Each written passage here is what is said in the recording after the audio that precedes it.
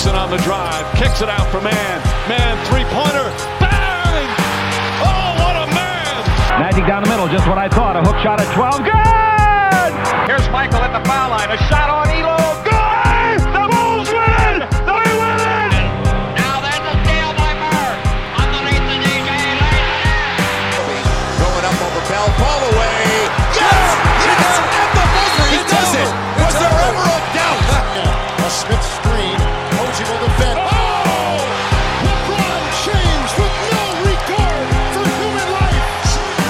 It's a physical game. Oh, me, oh, my. A monster jam by Blake Griffin.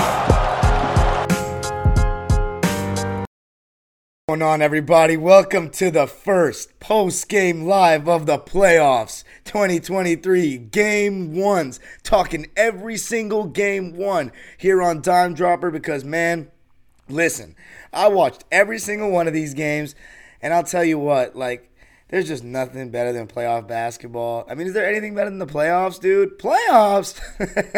Shout out to the great Jim Mora, man. What a first weekend of games. 8 games to talk about and so little time. Just kidding. I'll give you as much time as you need. And obviously, we're going to know where to start. LA all day, baby. Both teams coming out with the win on the road. So I already know my subscribers are happy. And the LA Kings kick off their campaign tomorrow against the Edmonton Oilers.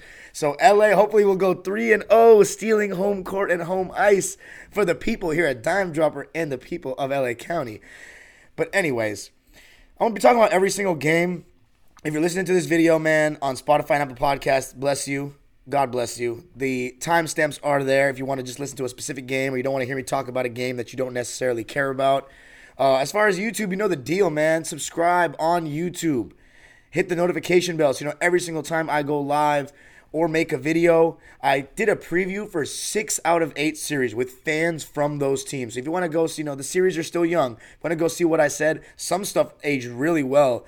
And I'm going to be talking about that as I do this review or recap, analysis, whatever the fuck you want to call it. But man, super chats are turned on if you want to drop $1 or a dime. Any donation counts. Every single time you guys give me something, man, seems like the equipment and the stuff we use just keeps getting better, keeps getting sharper. The presentation just keeps getting better. So anything you guys can give me helps, man. But yeah, follow me on social media, Twitter, Instagram, TikTok, at Dime Dropper Pod. Let's get right into it. So I actually didn't take notes for any of these games. I was watching so many games, man. And by the way, I want to refer to this comment. Raid Chowdhury said only the FIFA World Cup rivals the NBA playoffs. Absolutely right. Nothing's like the World Cup. Everybody on my channel knows that. But there's nothing better annually to me than the NBA playoffs, man. And, I see a comment from Zachary Darrington. The series isn't over. Of course not, man. Listen, all season long. So let's get into the first game. Clippers and Suns. Duh. Let's be real, guys. All season long, I've been pretty negative about this team. And for good reason. They've shown us nothing. It's been all let's see what happens in the playoffs kind of attitude. And so if that's the attitude that they wanted to have in the regular season, why should I get super hyped for any win? Now, you could also be saying, why did you get so down on wins? Because, again, we are still flirting with and battling history in this run. We're going to be the 5 seed. It's going to be hard to win a championship like this. And I'm not going to let the way the season has gone deter us from what the initial goal was and what this potential roster is capable of. And these group of players are capable of. You ask everybody in that locker room what we're playing for, and they're going to say championship. And they should realistically believe that too. Because if you go into the Suns locker room and ask them the same question, they're also going to say the same thing. And listen, the Suns are battling history too. Teams that make those kind of big moves in the middle of the season don't usually win chips. Seeds below the 3 don't usually win chips. So the Suns are battling with history basically as much as we are. But the point is, I've been pretty not too high on every single win we get all season. But it's so nice to finally be able to get high on a win, man. It's so nice to finally be able to celebrate a little bit, to get nervous, to really be able to just let out a yell like this shit really matters again, man. And then watching other teams and really dissecting the game and seeing adjustments, seeing teams play hard. I mean, since the playing game started, it's just been a different league, man. It's a different league. And I think that's my biggest issue with today's NBA, man. I'm not a biggest fan of the style, the 2 3-point heavy, all that. Everybody knows that. But I still accept change, The league changes. Every era has its own beauties and different stylistic beauties. But what I really don't like is that we don't see the best players enough in this era to me. In the back in the day, the regular season was good and the playoffs were amazing. Now the playoffs are amazing and the regular season, in my opinion, kind of sucks. So that's what makes the playoffs look even that much better and feel that much more important in today's game, because I think the regular season can be so underwhelming. So I had so much fun this weekend. But let's get into it. So the Clippers, normal starting lineup. The Suns went with Torrey Craig instead of Okogie. I predicted Okogie. And so I talked about for 47 minutes, my last episode, everything we needed to do to beat the Suns. But one thing I forgot about was the blatantly obvious. As a Chris Paul, I always say I have a PhD in CP3 and LeBron. Those are the two players I think I know better than anybody, in like anybody that's ever played. Chris Paul, you got to funnel him to his left as much as you can, because going to his right, he's one of the best to ever do it.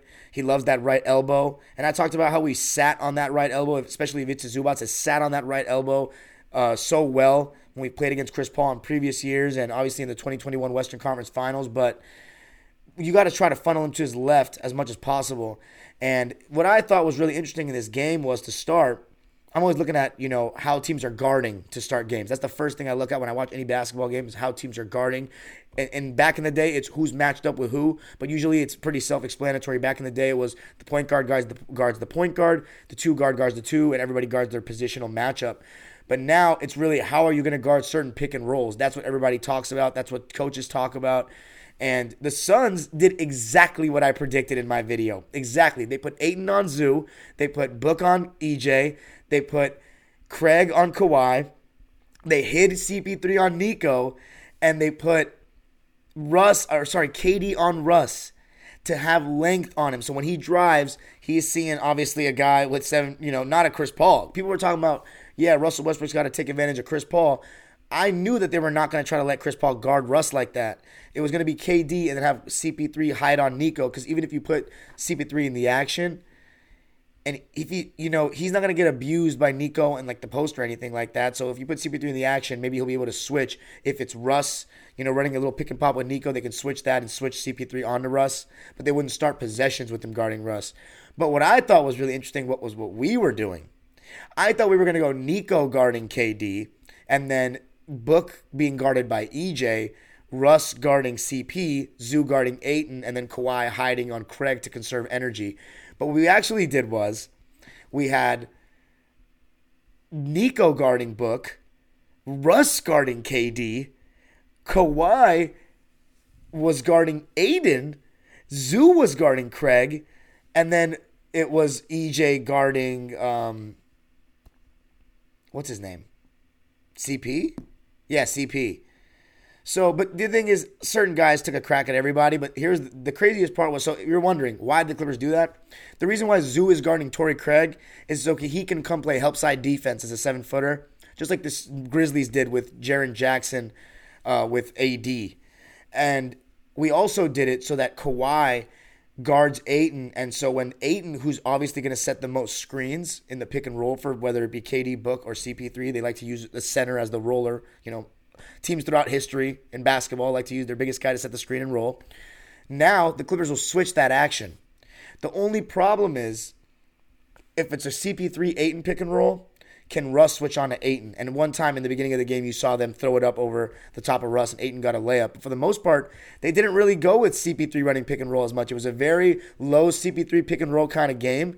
And every time they did, I think the Clippers did a hell of a job forcing him to his left, funneling him that way, and making sure they were in his rear view. And, CP3 going to his left, he has to come to a full stop. He's not shooting off, on a dime with a guy at his hip like he's going to his right. Because what he does when he's going to his right is he'll shoot on a dime and then fade to his right as he turns his body to square his shoulders to the rim. That's his signature. He did that over and over with us, and he's done it throughout his career. But going to his left, he has to come to a full stop. And him being 6 feet, if you put a little bit of length on him, then sometimes he can't even get the shot off and often doesn't get clean looks. And in this game, we had a great rear view contest with CP. He was really quiet. But as I said, I think that's okay if he's really quiet offensively. I don't think he should be handling the ball and pick and roll so much all the time. He needs to be letting KD and Book do more of that. He needs to make catch and shoot threes and needs to play D. But he still needs to shoot better than what he shot tonight. I mean, what did he do? 2 for 8. But he did, 7 points, 11 rebounds, 10 assists. He almost had a triple-double. They needed him to score a little bit more. And I think he started playing better in the second half. But overall, not too concerned about him. I think obviously what stuck out was that Russ was guarding Kevin Durant and doing an amazing job. I mean, that was the best part about this game, man. Kawhi Leonard and Russell Westbrook were the standouts. But, this is a great lesson for all you kids out there, man, who want to know how to affect a game when you are not hitting your shots. I always say this, guys. You know this. You're my fans, you're my followers. You always hear me say this. Missing shots is missing shots. It's going to happen, and it happens to everyone. Sometimes you just can't control that. I know it sounds like a stupid thing. Of course you can control the shots you take, but sometimes you just have a bad night. It's basketball. It happens. But what you can control is all the other things in a game, the effort things, the attention to detail, the rebounding, the effort. And Russ, I said it in the preview, man, when he plays against Kevin Durant, it's a totally different level. It's a totally different type of fire. I mean, Russell Westbrook, for the most part, is pretty fiery. He works hard. But when he's playing against KD, it's a different type of animal that comes out.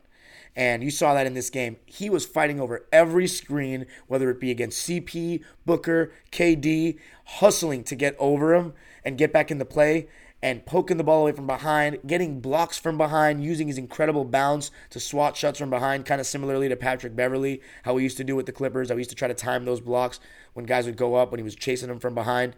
Russ did such a good job with that. And I also thought Eric Gordon, he had to guard KD at times. He had to guard Book at times. And yeah, sometimes he got scored on, but a lot of times he held his own. And I talked about EJ. Which EJ are we going to get? Are we going to get the lazy one that's like acting like he doesn't give a shit? Or are we going to see him play like he did in that game against Phoenix last time, right before we got Russ? And it was the latter. And not only that, he started out by giving us an offensive boost in the beginning of the game, EJ, knocking down threes. But it all starts with guess who? Number 2, Kawhi. Playoff Kawhi. We talked about it all season long. I've been mad at him for a little bit, and the way we treat him in terms of the medical staff, sometimes not closing games.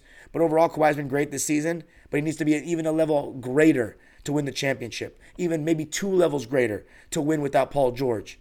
He needs to attract 2 defenders. He needs to make shots. He did both of those things tonight. Starting out in the beginning of the game, when he gets within 15 feet, doesn't matter if Craig's in his face, turn around over the right shoulder, 2 dribble, pump fake. You don't bite, you're going to shoot the next one. I mean, those contests, it's like similar to Kobe in the sense that they don't seem like they're there.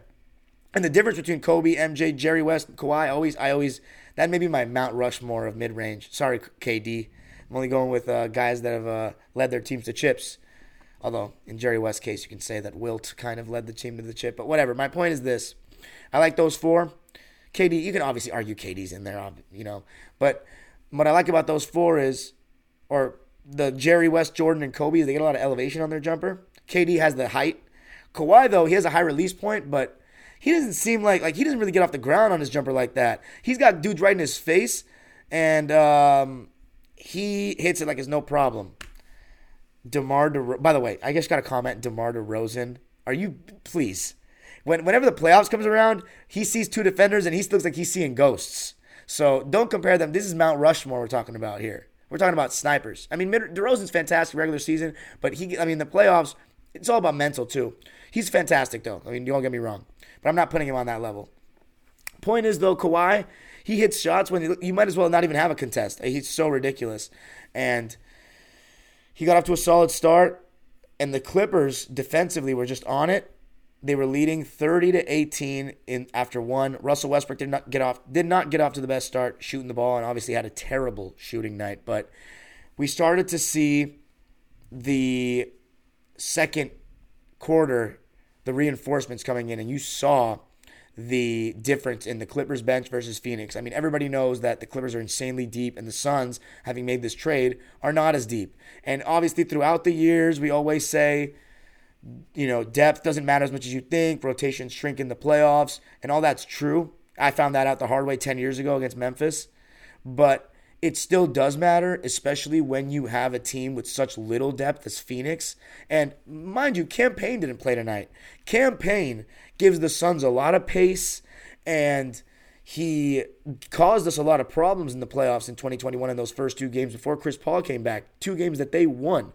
And so having him not play, especially when, they're not really getting anything going, you're not getting anything from the bench is big. So Norman Powell came in, and one thing I really like to see about Norm, he was hitting his shots, like his jumper, I'm sorry. He's been playing really, really good, or really, really well lately, but the jumper, the 3-ball especially, has kind of lagged behind. We saw him kind of get that back in this one, which was really great. Not from 3, actually, only 1 for 4 from deep, but he actually made one. And then 5 for 10 overall, hit a couple of mid-ranges. He even hit a one contested, like 18-footer late in the game. It was ridiculous. I was surprised he hit it.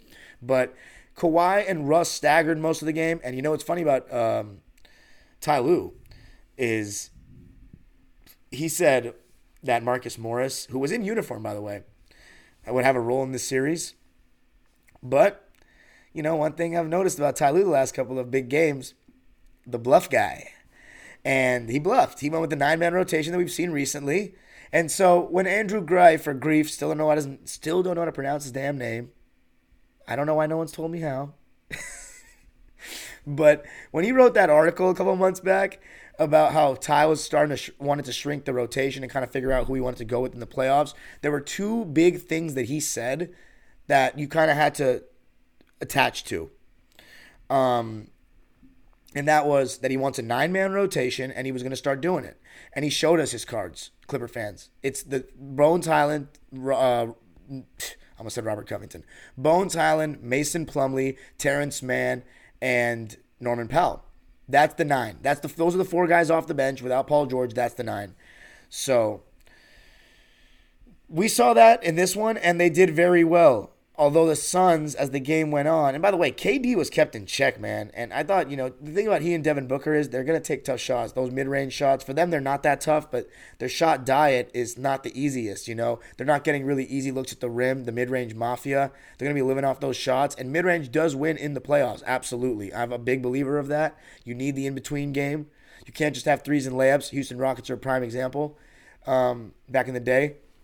But you still want to generate some easy baskets. And the Suns don't do that too much. And as I said, look, Book and KD missed a lot of shots like in the first half that they normally make.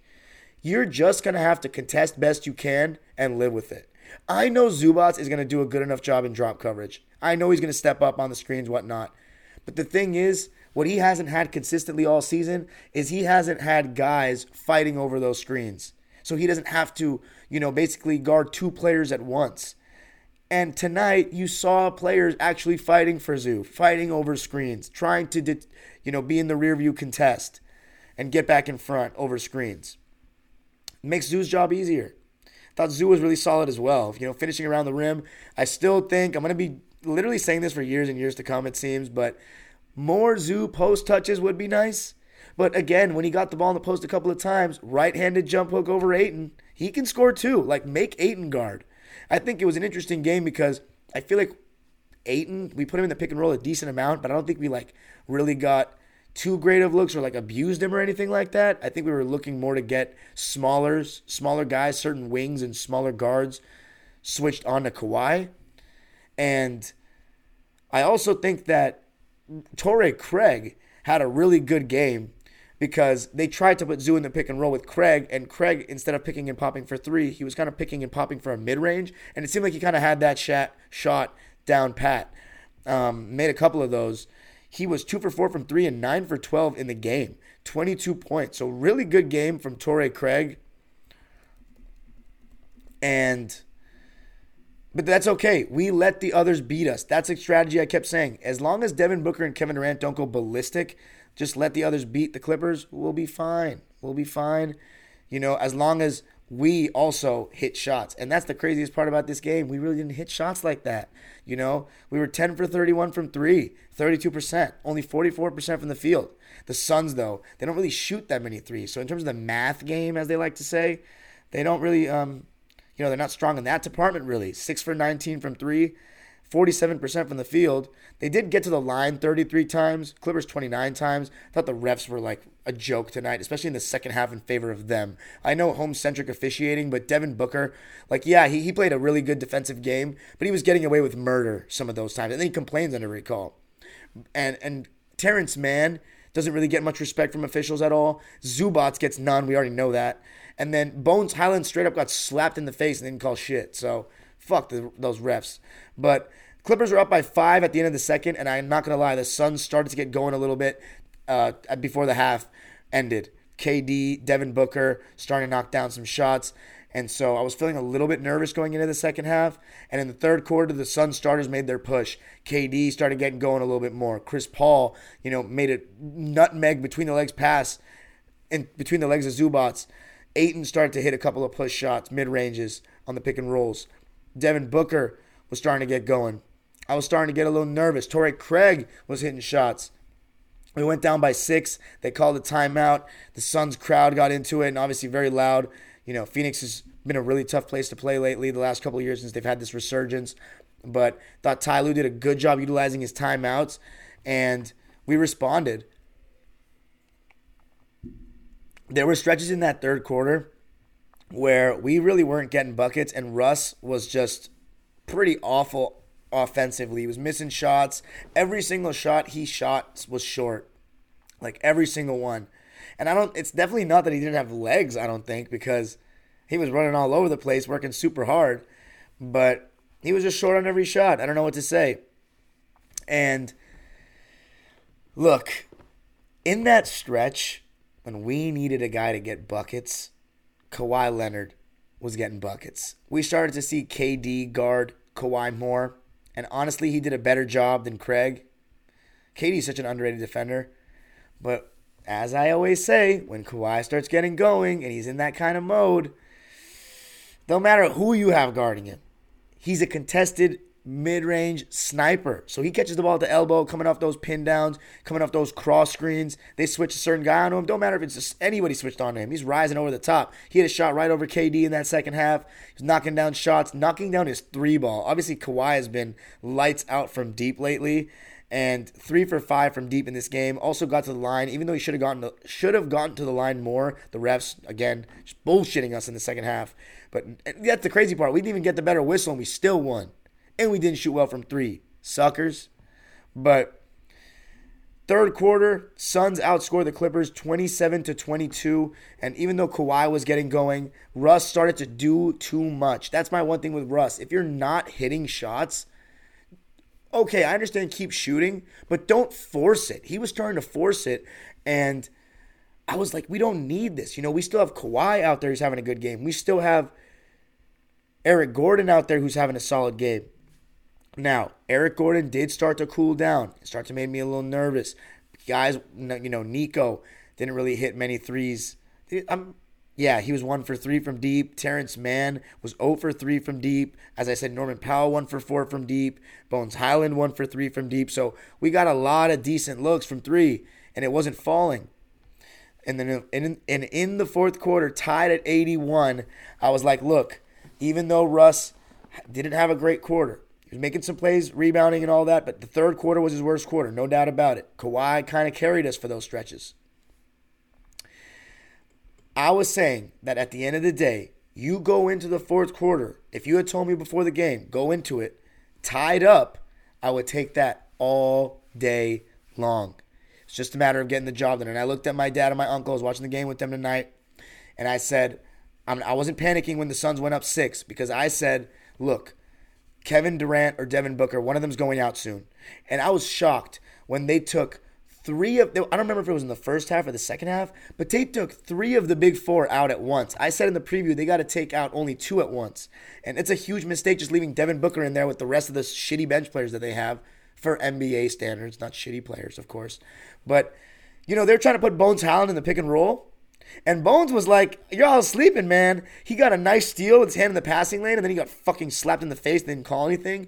And there was another time where he did a decent enough job. I think he just was hedging, recovering, chasing down. Clippers were making good rotations, made them make multiple plays, and they didn't really score. So I thought Bones Highland did fine. He held his own and showed that he is not as ridiculous defensively, or ridiculous is not the right word, as much of a liability, people should say defensively, he wasn't one in this game, as people think. And by the way, I love him to death, but I have to say it again. I'm sorry. Reggie Jackson didn't even touch the floor against Timberwolves. So we saw who won that trade. And by the way, so I see the comments right now, guys. I really appreciate everybody in here. About to reach 100 people in here. And no, I have not talked about the other games yet, Kelvin Cabrera, so thank you. I haven't. I will. But anyways, fourth quarter, Kawhi Leonard didn't come out of the game for more than like a minute. Like, it was such a quick rest. So that showed you that Ty Lue wasn't fucking around. He was trying to get his guy right back in the game. I thought Norman Powell made a couple of big plays in that stretch, getting to the basket a couple of times, getting to his right, that curl play. I thought the Suns did a decent job against Norm, but listen, 15 points, 5 for 10 from the field, 14 points, 5 for 10 from the field. I'm taking that all day. Plus 11, he didn't turn the ball over either.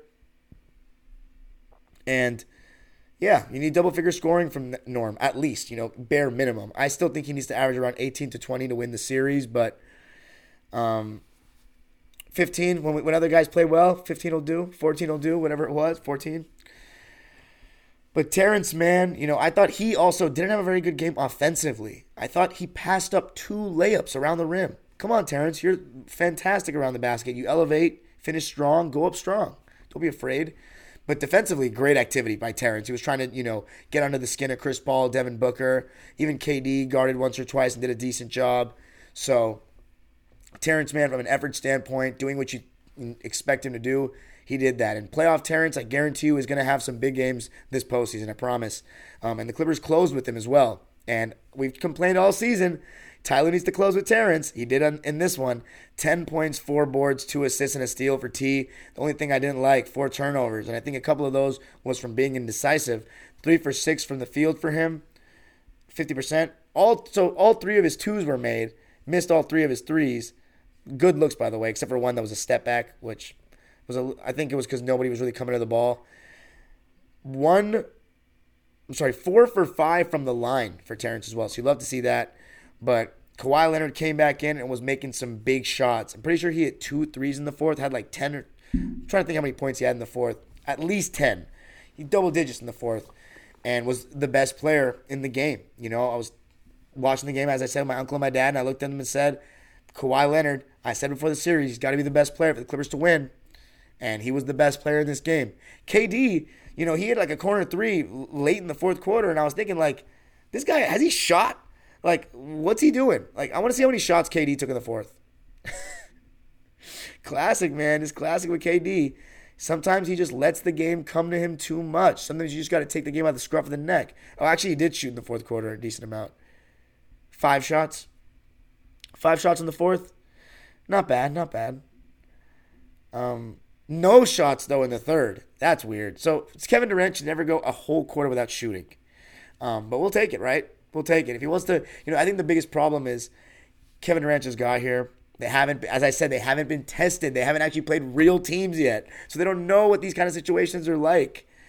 And, it's kind of like, who do you give the ball to in the end of the game, right? KD's the better player, but it's Book's team.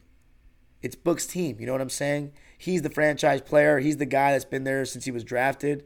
So it seems like, for example, on that last play, when the Clippers were up by 3, they went to Book. I would go to KD for the 3 ball. I mean, they went for the quick 2, but the fact that they didn't even get, the shot at the rim, and they went for the quick 2, that makes you, hindsight's 20/20, but you obviously would have wished to get the ball to Kevin Durant there to shoot a 3 over the top, But Devin Booker, still his team, and I think KD defers. I will say this about KD, though. He did a pretty good job denying the ball against Kawhi. A couple of times he got switched on to him. He did a really good job denying. And yeah, fourth quarter, I was very nervous about putting Russ back into the game. So the bench, they restored order. I also thought Mason Plumlee, really decent stretch in the game. Rebounding, finishing around the basket. Some decent moments for him. But I was nervous about Russ coming back in the game. I just, I was starting to see everybody talking about his inefficiency, his lack of shooting. And I was really nervous about him closing, man. Very nervous. But Ty Lue brought him back in the game. And he was making huge defensive plays. Just knocking the ball out of bounds. Grabbing rebounds. It was just unbelievable. Every loose ball seemed like Russell Westbrook was getting it. And that's what he's all about, right? That's what he's kind of made his reputation on over the years, is just playing hard. Just playing hard, playing with heart, playing with passion, with emotion. And shout out to my super chats, man. It says, do you think KD's going to have to go Kawhi mode if his counterparts don't do more? No. I don't think he's going to have to go Kawhi mode. I think 20 shots is not going Kawhi mode for me. I think he just needs to be a little more aggressive. But anyways, Kawhi was a beast in the fourth quarter. It's coming down to the wire, and a guy who wasn't hitting his three ball in the second half and then made a huge left wing three. EJ for three. Bingo! How about that? When he made that shot, I thought we had it right there. I really thought we had it. And it came after Russell Westbrook making big play after big play on defense, rebounding, forcing turnovers. And the last minute and a half or so, when the Suns made the three, actually, no, I think it was 5 straight points, made it a 1-point game, 109-108. This is when it got fun. Russell Westbrook got 2 offensive rebounds on the same possession. You cannot ask for more. When they're going to sag off like that, you got to take advantage in some way, especially if you can't shoot. And Russ was not hitting anything. He got 2 offensive rebounds, and then he shot a 3. I did not like it, but he shot it. And then Terrence Mann and Kawhi were fighting for the rebound. I think it was Kawhi that knocked it off Torrey Craig's foot, and we got the ball back. And then Russ tries to go at Booker, clear-cut foul, and then he goes to the foul line. And a guy who's not a great free throw shooter, all the pressure in the world, knocks them both down when it counts. And man, I'm going to say this. It felt pretty good to be on the side of unexpected clutch free throws by Westbrook against Chris Paul. Because in Game 5 in 2014, Russ made all 3 free throws on that bullshit 3, and they won the game. But this time, it was the team with Russell Westbrook on it again that won the game, and that would be the Clippers. How about that block at the end? Booker going for a quick 2. Russ blocked him and knocked it off, and it went off threw it off his leg. I mean, it was just amazing. So, Russell Goatbrook! Yes, sir! Talk to him, son! I'm in awe, guys. That's it for the analysis. I'm in fucking awe. We really did that, man. We really did that. Went in there, played the best we could in terms of just what you can control. You know, the shots weren't all going in, but that's what you can control. The effort, the fight, the attention to detail. We did all that. And Russell Westbrook, I mean, people have been saying, look, I'm a historian for sure, but I haven't, seen everything. You know what I'm saying? But that definitely got to be one of the best 3 for 19 games in the history of basketball. I mean, a game you just have to watch to figure out with Russ. Just to watch to figure out his impact. What a win. What a performance defensively by the guys. The strategies all worked by Ty Lue, Zoo guarding Craig. Even though KD and Chris Paul, they got double-digit assists each with those pocket passes. Fine, let them hit. Aiden started making some shots at the end. Okay, whatever. As long as KD and Booker don't get crazy, we're fine. And I don't know, they may have to start hard doubling Kawhi because at this point, I said before the game, don't double him at all. Just let him go one-on-one over and over. But I don't know. That may not be a great strategy either. You might have to consider just trapping him hard and making the other guys just shoot threes and beat us. Trapping him hard and making others beat them. But anyway, let's read the stat lines tonight, man. Clippers lead the series 1-0, 115-110, stealing home court advantage in Phoenix. This is the first time we played Phoenix out of the 3 times we played them in the playoffs, and we won Game 1. So that's big time. And the Clippers, I mean, when we win Game 1, we usually win the series. I mean, 2006 we won Game 1, won the series. 2012 we won Game 1, we won the series. 2013 we won Game 1 and we didn't win the series. 2015 we won Game 1 and we won the series. Against the Thunder we won Game 1 but we didn't win the series. And 2016 we won Game 1 but we didn't win the series. 2020 in the bubble we won Game 1 and we won the series. But anyway, big win. 115-110. It's a long series, though. I said Clippers in 7 before the series. I'm going to stick with that pick. Clippers in 6, though. Why not, right? I'm going to start pushing that agenda because now we just got to win at home. But we haven't been a great home team all year, and we never seem to defend home court fully. We've never done that in any series that I've watched, except for the 2006 against Denver.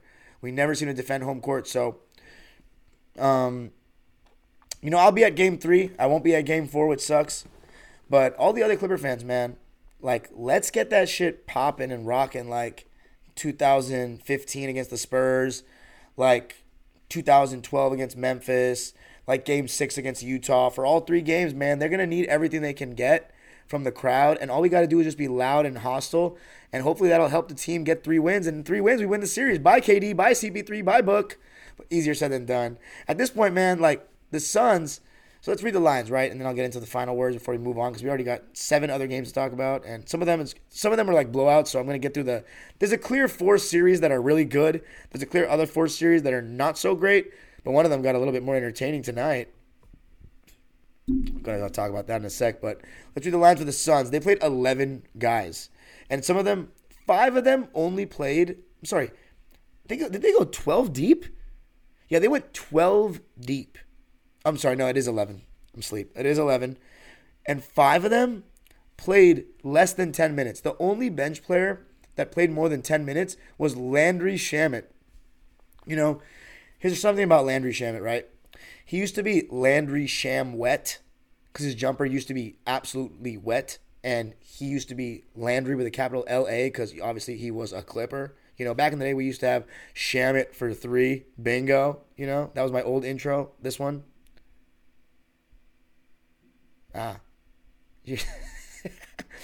But now he's Landry Shambroke. And he didn't really do much, did he? What is he? 2 for 5, 4 points. 0 for 1 from deep. Terrence Ross played 4 minutes, 0 for 1. Jock Landale in the playoffs, not actually killing us, All season long when we played him, he had some good games against us, but in the playoffs, different level. And they randomly threw him in the second half.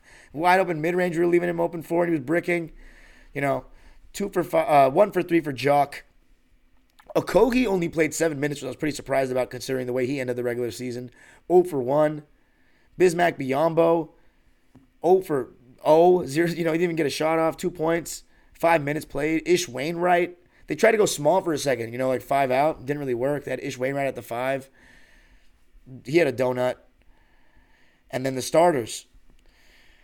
Torrey Craig, 22 points on 9 for 12 from the field. That's 75%. That's really good. 2 for 4 from deep and 2 for 3 from the line. So as far as Torrey Craig, he did his job. And then the big 4, Chris Paul, our good old friend. 7 points, 11 rebounds, 10 assists. Funneled him to his left all night. And he's going to have to be better than 7 points. He's going to have to make that mid-range. Defensively, we tried to put him in the action a little bit, and it worked decently. We got Russ in that short roll a lot. A lot of times they were hedging and recovering. And Russ found Nico Batum and various guys for open threes. They weren't really hitting. But CP3 wasn't really attacked on defense like that much in this game. I think that's something we're going to see more of as the series goes on. But you're going to need more from Chris Paul if you're Phoenix. I mean, you're going to need him to score at like 13, 14 points. 2 for 8 is not going to cut it. And also, as I said, look, his 3-point percentage is efficient, right? 1 for 2. But remember what I said about loading up off of KD if we're 1 pass away? Load up, make KD pass, and then close out hard on Chris to run him off the line. A lot of times, because he has a slow release, if it's not a wide open, clear-cut look off the catch, he won't shoot it more often than not. So, and oftentimes he doesn't try to drive by anybody. He wants to lull it and, get a screen. He slows the pace down, Chris Paul. We know this, in this stage of his career. So, not much there. As far as Ayton, 18 points, 8 rebounds. Look, with Ayton, they just use him like a role player, And he acts like a role player, too. I think it goes both ways, but they don't really feed him. They don't get him involved. It's just pick and roll, and then minutes will go by without him getting a shot, really. So, I look to see if Kawhi guards Ayton again in Game 2. Try to take away, limit their looks on pick and rolls. Try to switch that a little bit more. But if I'm them in that situation, I just go to the Chris Paul Ayton pick and roll to see if we'll switch Russ onto Ayton. But I'm sorry.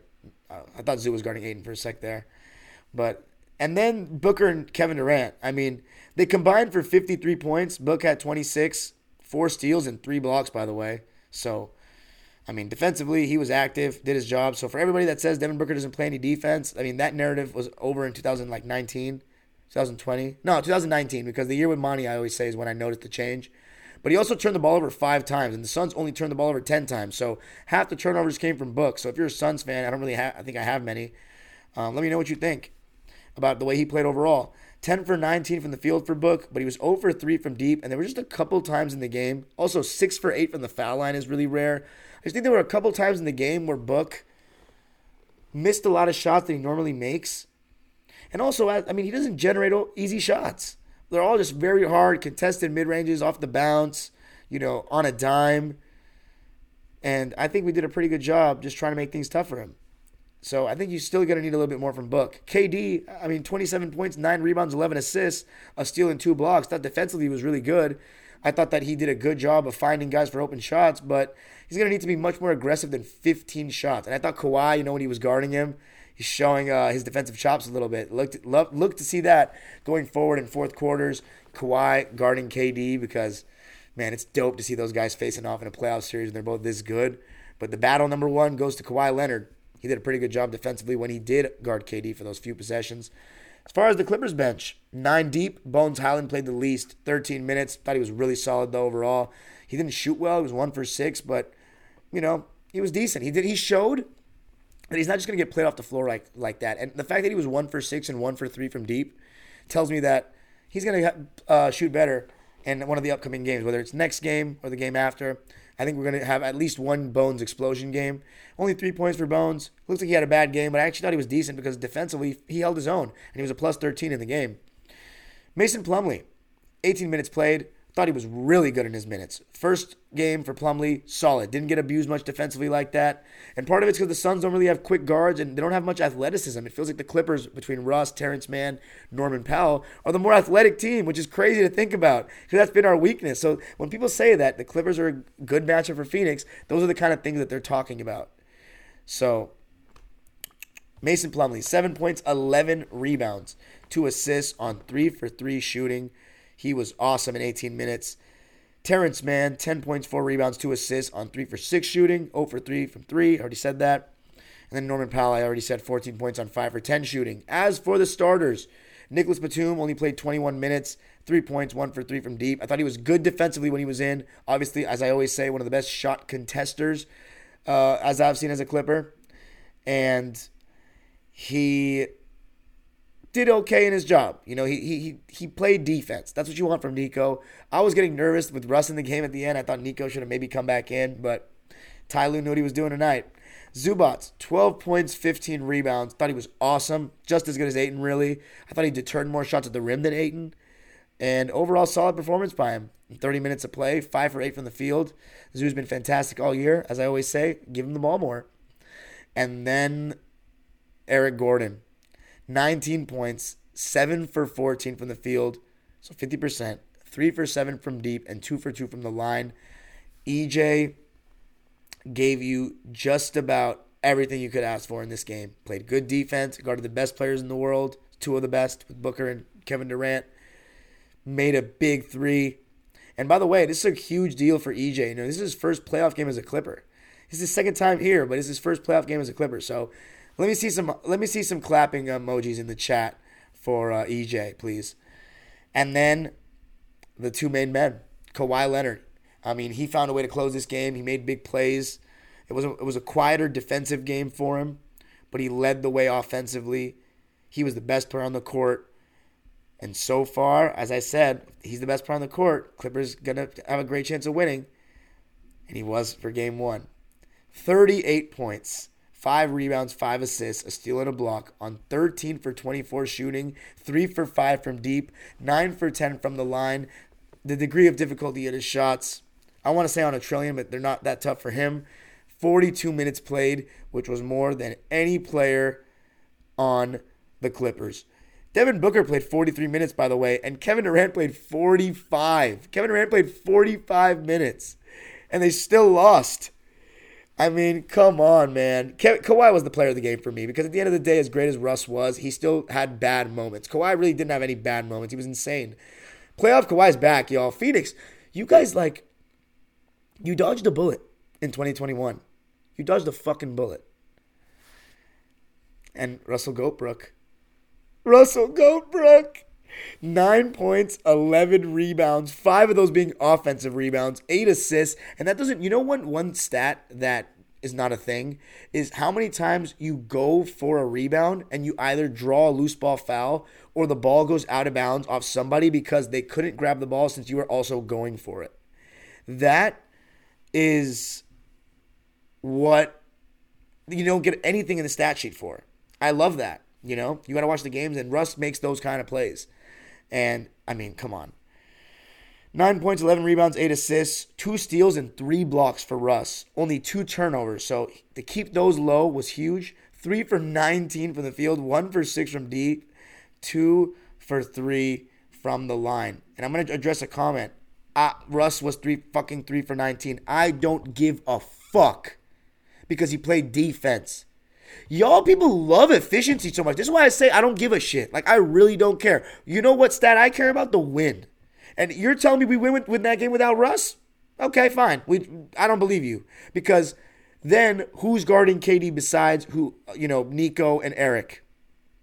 Terrence and, are we having Kawhi guard him more? Getting exhausted? Are we having I don't know if Terrence Mann would do as good of a job. Russ knows KD. So, the amount of shots that KD wasn't taking, that matters too. So I don't care about efficiency. Obviously, yes, you'd want him to be more efficient. It's mainly the shots that he was taking, not the shots that he was missing. Some shots he just shouldn't be taking, but the efficiency stuff, like when you're doing that many other things, I could care less about that. If you lose the game, it's different. But he had to win a game, you have to make certain plays if you're on the court. You have to make certain plays. He won us the game at the end. So say what you want. 1-0. The team with Russell Westbrook won. KD, sit down, Sonny, for now. But he's going to come back strong. I mean, I'd be shocked if the Clippers won game 2. The Suns are going to come out. They may kick our ass. But I hope, that's my hope, is that we don't get our ass kicked. Because if we get our ass kicked, that's great confidence for the Suns. And, this is the main thing, overall takeaway. Huge win. Now the ball's in the Clippers' court in terms of home court advantage. We did what we needed to. And, we have a great chance to win this series because their bench is terrible. And they're new. They're not battle-tested together. It's exactly what I said in my video. They didn't know it. Like, they haven't been in these kind of situations much. 8 games. KD. And by the way, KD, I've been saying this, that KD is amazing. He's a beast, one of the best to ever do it, but he's not as good as some people really think he is because he's not assertive enough. That's my problem with him. He doesn't grab the game by the scruff of the neck. He just lets it come to him, plays in the flow, just hoops. No, man. No. But he's not on my team. I got Kawhi, and sometimes he knows how to take over games. And I know KD's one of the best playoff performers ever, but Kawhi Leonard is as well. So 8-0 with KD. Make that 8-1. And by the way, for all of those people on my Locked On comments and all the comments saying Suns in 5 now, you still going with that? Suns in 5, Suns in 5, Suns in 5. Say it with me. Hell no. Clips in 6, Clips in 6, Clips in 6. Come on, everybody. Let me get some Clips in 6 in the chat. But a huge win. We'll take that, baby. And now, before we go to the Laker game, I'm going to skim through some games because there was some, just not much to say. Let's start with Denver against the Timberwolves. I thought the Nuggets came out and gave the exact type of performance that shows we're here, we are about to kick your ass, and we're the number 1 seed for a reason. And they were the only Western Conference team that came out and, smacked the shit out of somebody. Jokic was a beast. He was creating a ton of good shots for everybody. I thought that Jamal Murray and Michael Porter Jr. started out a little slow shooting the ball, but they started to get going. Thought Bruce Brown played really well. And the Timberwolves, Ants, I don't know. Does he have a shoulder problem? Anthony Edwards he's just settling way too much. Towns was awful. Just playing dumb basketball per usual. Gobert had some decent defensive moments, but, geez.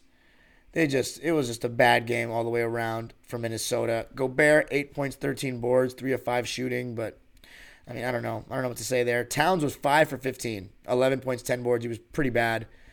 Anthony Edwards was 6 for 15 from the field, 18 points. The Nuggets won 109-80. They were up only 3 after the first quarter. That was the only quarter where it looked like the Wolves were in the game.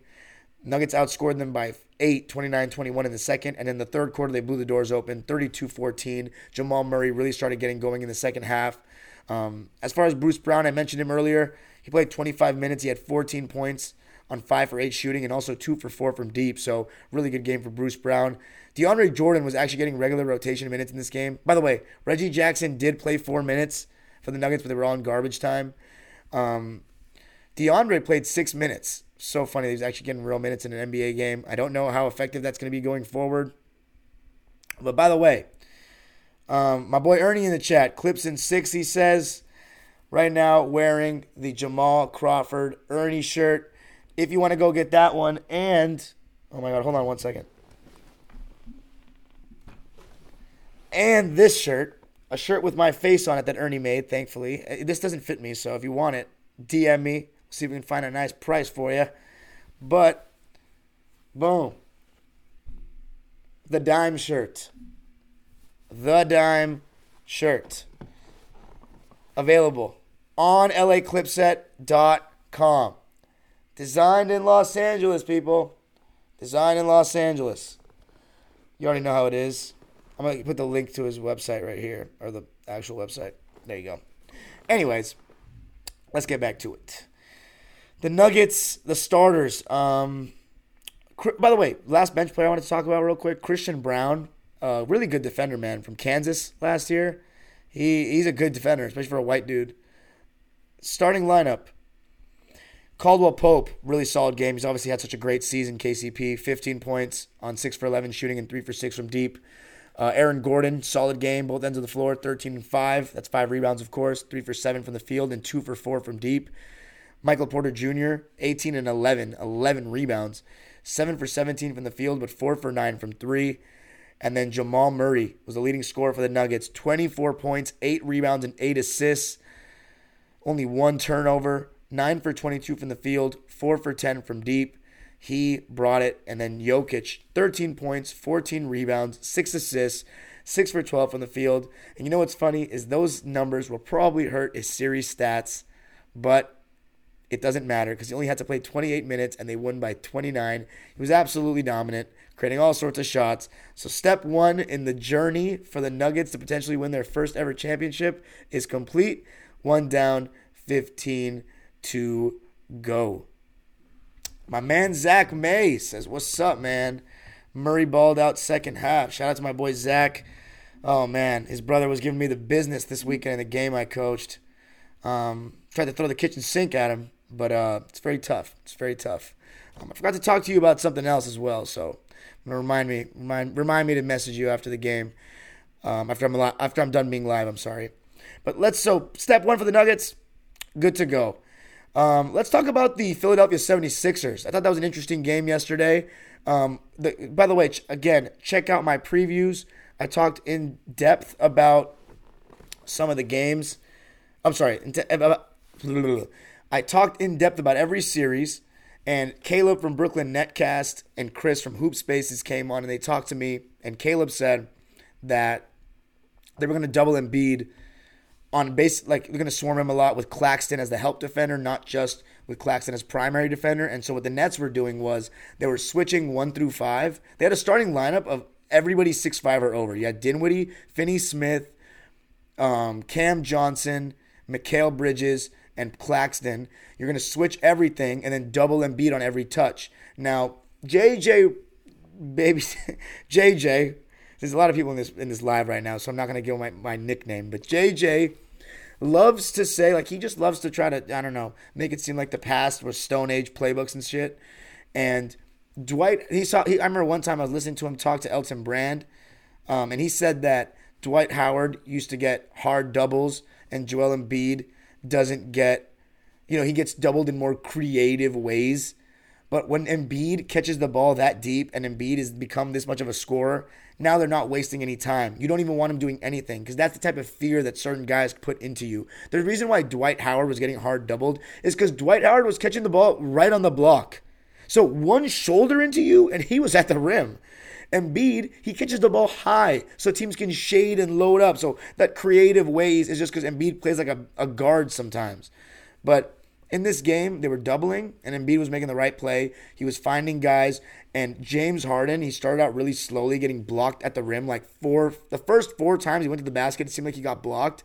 And everybody was like, some people are so reactionary in terms of in the middle of a game. They'll start talking about a guy's performance as if the game doesn't have 2 or 3 more quarters left. James Harden, he still was playmaking really well, and as the end of the first half, as the end of the first half was coming up, he started hitting those step back threes. He hit 3 or 4 of them at the end in the second quarter. That's his signature, going to his right, stepping back. And as far as the Nets side, they were staying within 9 points the whole game until the fourth quarter. They were right in that single-digit range. And the reason mainly, Mikal Bridges. My God, he was putting on a clinic in the in-between game, especially in the first half. It was just ridiculous. Getting to his left, hitting the mid-range, even going to his right, hitting floaters, hit a one-legged fade in the corner. It's incredible what he's been doing since becoming a Net. And he is absolutely poised for an all-star appearance next year. But the Sixers started throwing 2 at him on screens, and Embiid was hedging. I'm sorry, not hedging the screens. He was dropping on the screens. I think Embiid's done a good job and drop covered all year. It's just a matter of what kind of point of attack defense the Sixers are bringing. They started Maxey in this game, not Melton. So it was Maxey, Harden, Tobias, PJ Tucker, and Embiid. Obviously, PJ Tucker has had a lot of criticism this season of, not being an offensive threat, but he was able to get offensive rebounds, make hustle plays, take a couple of charges. He was 2 for 5 from deep in this game, so you'll take that all day. 6.7 rebounds, 5 steals. So in the playoffs, PJ Tucker, he's a guy that has helped every team he's been on. And, whether it be Houston, Milwaukee, Miami last year, he's just a gritty guy. We wanted to make that corner 3. If he can make 40% of them, you'll take that all day long. And James Harden, Tobias Harris, Maxey, all these guys were doing a great job making the extra pass, swinging the ball. And the Sixers were just really hot from deep. It was actually a franchise record in threes that they made. And as much as the Nets were trying, it was just a difference in quality. The Sixers were up 5 after 1, and then they were up 9 at halftime, then 12 after 3, and then they just slowly kind of cruised away. And Embiid, this is how great Embiid is. He was getting doubled every single time he touched the ball, and he still found a way to score 26 points. So, whether it be in transition or a situation where they're not doubling fast enough, trying to go away from it, he was doing a good job of trying to make sure his shots get up there. He gets his shots up there, I should say. 7 for 15 from the field. He also still got to the line 11 times, and he made all of his free throws. So Embiid, at his size, to shoot that well from the line is just an amazing luxury and just an amazing skill of his. 26 points for Embiid in his first game of this year's playoffs. Fantastic. 7 for 15 from the field. They did not have a repeat of what happened 4 years ago against the Nets in Game 1. So for the third straight year, the Sixers win the first game at home. They set a franchise record for threes in a playoff game for themselves. Yeah, franchise record. I already said that. I'm making some brain fart statements tonight, but man, when you talk for an hour straight, that happens. But Sixers win by 20, 121-101, taking care of business, looking like a championship contender, absolutely, but it's so early, and they're playing against the Nets, who were slightly under 500 since they made the trade. So they're not going to be tested in this series. Their true test is going to come against the Celtics, of course. Somebody else who I thought had a pretty solid game was Tobias Harris. I thought that he competed hard on both ends of the floor. He was hitting his mid-range. He was 3 for 3 from deep. And he was doing a good job just hitting shots. Jalen McDaniels as well. Good defense, 2 for 2 from the field. Fighting over screens well. George Niang, 2 for 4 from 3. And somebody who was fantastic. I'm so happy I didn't forget about him. Paul Reed. When he came in for Embiid, they would switch everything. And they did a good job, man. Paul Reed also was finishing on the roll, and I remember the crowd chanting, We love Paul.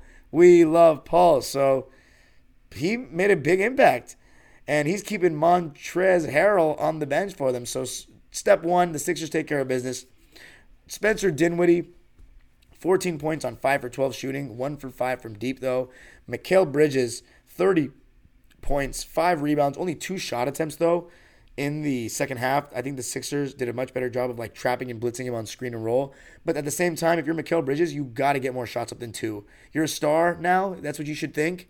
You got to get more shots up than 2, even if you have to force it a little bit. Cam Johnson had a good shooting night, 7 for 11 for the field for him, 18 points. The Nets actually shot 56%.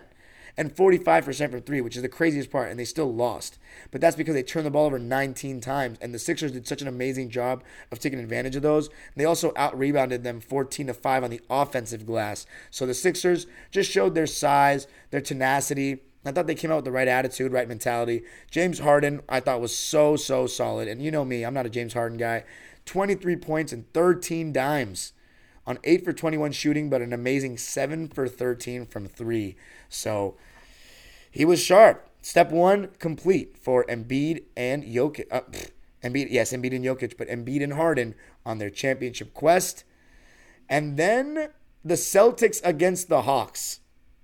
This was absolute, utter domination. I mean, Hawks fan TV, bless his heart, trying to be optimistic and rolling with his Hawks in 7, but Jaylen Brown, I knew what kind of time he was on. When he came out on the first play, got a steal, spun and finished at the rim. He and Jason Tatum set the tone right from the get-go. Tatum got to the basket a couple times and hit this couple of threes in the first half. And Derek White started in this one alongside Marcus Smart, the Jays, and Al Horford. And the Celtics, it took them a couple of minutes, but they slowly started to create separation, and Trae Young was just having a tough time. The Hawks trailed by 10 after 1. Derek White, just like Kiana in the preview predicted, said that Derek White would be guarding him, not Marcus Smart. Marcus Smart was actually guarding DeAndre Hunter. DeJounte Murray was being guarded by, I believe, if I recall correctly, Jaylen Brown. And the Celtics showed why they're a championship favorite. In my opinion, of all the teams that played in the game ones, the Celtics were the most impressive because they just have so many good players, so many good defensive players. They have rim protection. They have guards that can defend. They have wings. I mean, this is exactly why I have had them to win the championship all year. And Milwaukee, given this, and I'm going to talk to them about them later, given their injury with Giannis tonight and Chris Middleton's health that's looked shaky, albeit he had a great game tonight, the Celtics just look more complete to me. It's just a matter of if they can make, especially Jason Tatum, make those big plays in the highest levels in the finals and all that. When they, the deeper they go, they're going to be tested in the next round against Philly. That's going to be an interesting series for sure. But I still think they'll win that. But the Celtics, I mean, when they start hitting threes like that, it's finished. I mean, when they start hitting threes, along with the defense they play and the amount of talent they have, then you're going to have a tough time. Their bench players didn't hit any threes. They were 0 for 5 combined. But the starters, 13 for 28 from deep. They shot 39% as a team from there, 48 from the field. And their defense was just amazing on Trae Young. I thought, Al Horford's going to be in that drop coverage. And the guards do such a good job getting over screens, whether it be Marcus Smart or Derek White. I could see what Kiana was talking about with the Derek White defensive first team stuff because he was just doing an amazing job fighting over screens, getting his hands active. And, I mean, I've never seen this Derek White. This is crazy, the defensive confidence he's playing with, blocking shots. Like, he thinks he's a stopper now. Maybe he is. And Marcus Smart, by the way, looked every bit of that defensive player of the year Marcus Smart that we're accustomed to seeing. He was blocking shots, causing turnovers, taking hits to the chest and contesting, just an overall comprehensive performance by Boston, hitting threes, moving the ball well, and then, you got guys like Malcolm Brogdon coming off the bench. He was 1 for 6 in the game, which is crazy. That was a baseline shot he made, but he still makes plays. I don't know what it is about him. He's just a smart player. And the Time Lord, I thought he gave them some really great minutes too. 12 points and 8 rebounds, a steal and a block, and he was a perfect 6 for 6 from the field in 22 minutes. But the starters were just awesome. Al Horford, 6 points, 9 rebounds on 2 for 4 shooting. All his shots were threes, and he made them. He still looks amazing, Al Horford. He's such a high IQ player. And I'm telling you this right now, maybe a hot take, but if Al Horford and the Celtics win a championship, he might be a Hall of Fame candidate because he won 2 championships with Florida. And, it's the Basketball Hall of Fame, not just the NBA Hall of Fame. And he was a great Hawk. He's won wherever he's gone. And if he's a key part of a championship team, even playing this well at that age, I just think there's a case. But Derek White, 24 points. Yeah, I forgot to mention how great he was offensively, too. 24 points, 5 rebounds, 7 assists, 2 blocks. He was just phenomenal in all facets. 7 for 13 from the field, 4 for 7 from deep, 6 for 7 from the line. Just giving you everything. Marcus Smart, while his shooting wasn't great, 4 for 11 from the field, but he was 2 for 4 from deep. He had 11 points, 7 rebounds, 7 assists, 3 steals, and 2 blocks. So, all around, really good defensive performance by Marcus. And then the Jays. Jason Tatum, 25 points and 11 rebounds on 10 for 23 shooting and 3 for 7 from deep in 40 minutes. I thought, the Hawks actually made a little fake run at the end. I want to give Bogdan Bogdanovic a shout out. Made a little fake run, but DeJounte Murray was the only player on the Hawks that scored over 20 points. He had 24, but he was also just missing a ton as well. He shot 10 for 25, so 40%. And, 17% from deep for Atlanta, 5 for 29. Clint Capella, it said he had 12 points and 8 rebounds. He had such a quiet game to me on both ends of the floor. Trae Young was just awful. 16 points, 8 assists, 5 for 18 from the field, 5 turnovers. So, looked exactly like Miami, but it was a slightly different strategy. He was just, because the Heat played differently against them last year. They would switch everything and then load up.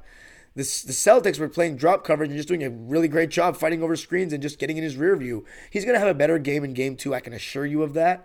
But he played amazing against Miami. Didn't play in the play-in game, but didn't play well against Boston in the first game. And they're going to need a great Trae Young for 4 games to win the series. And they're not going to win this series. They'll be lucky to win a game.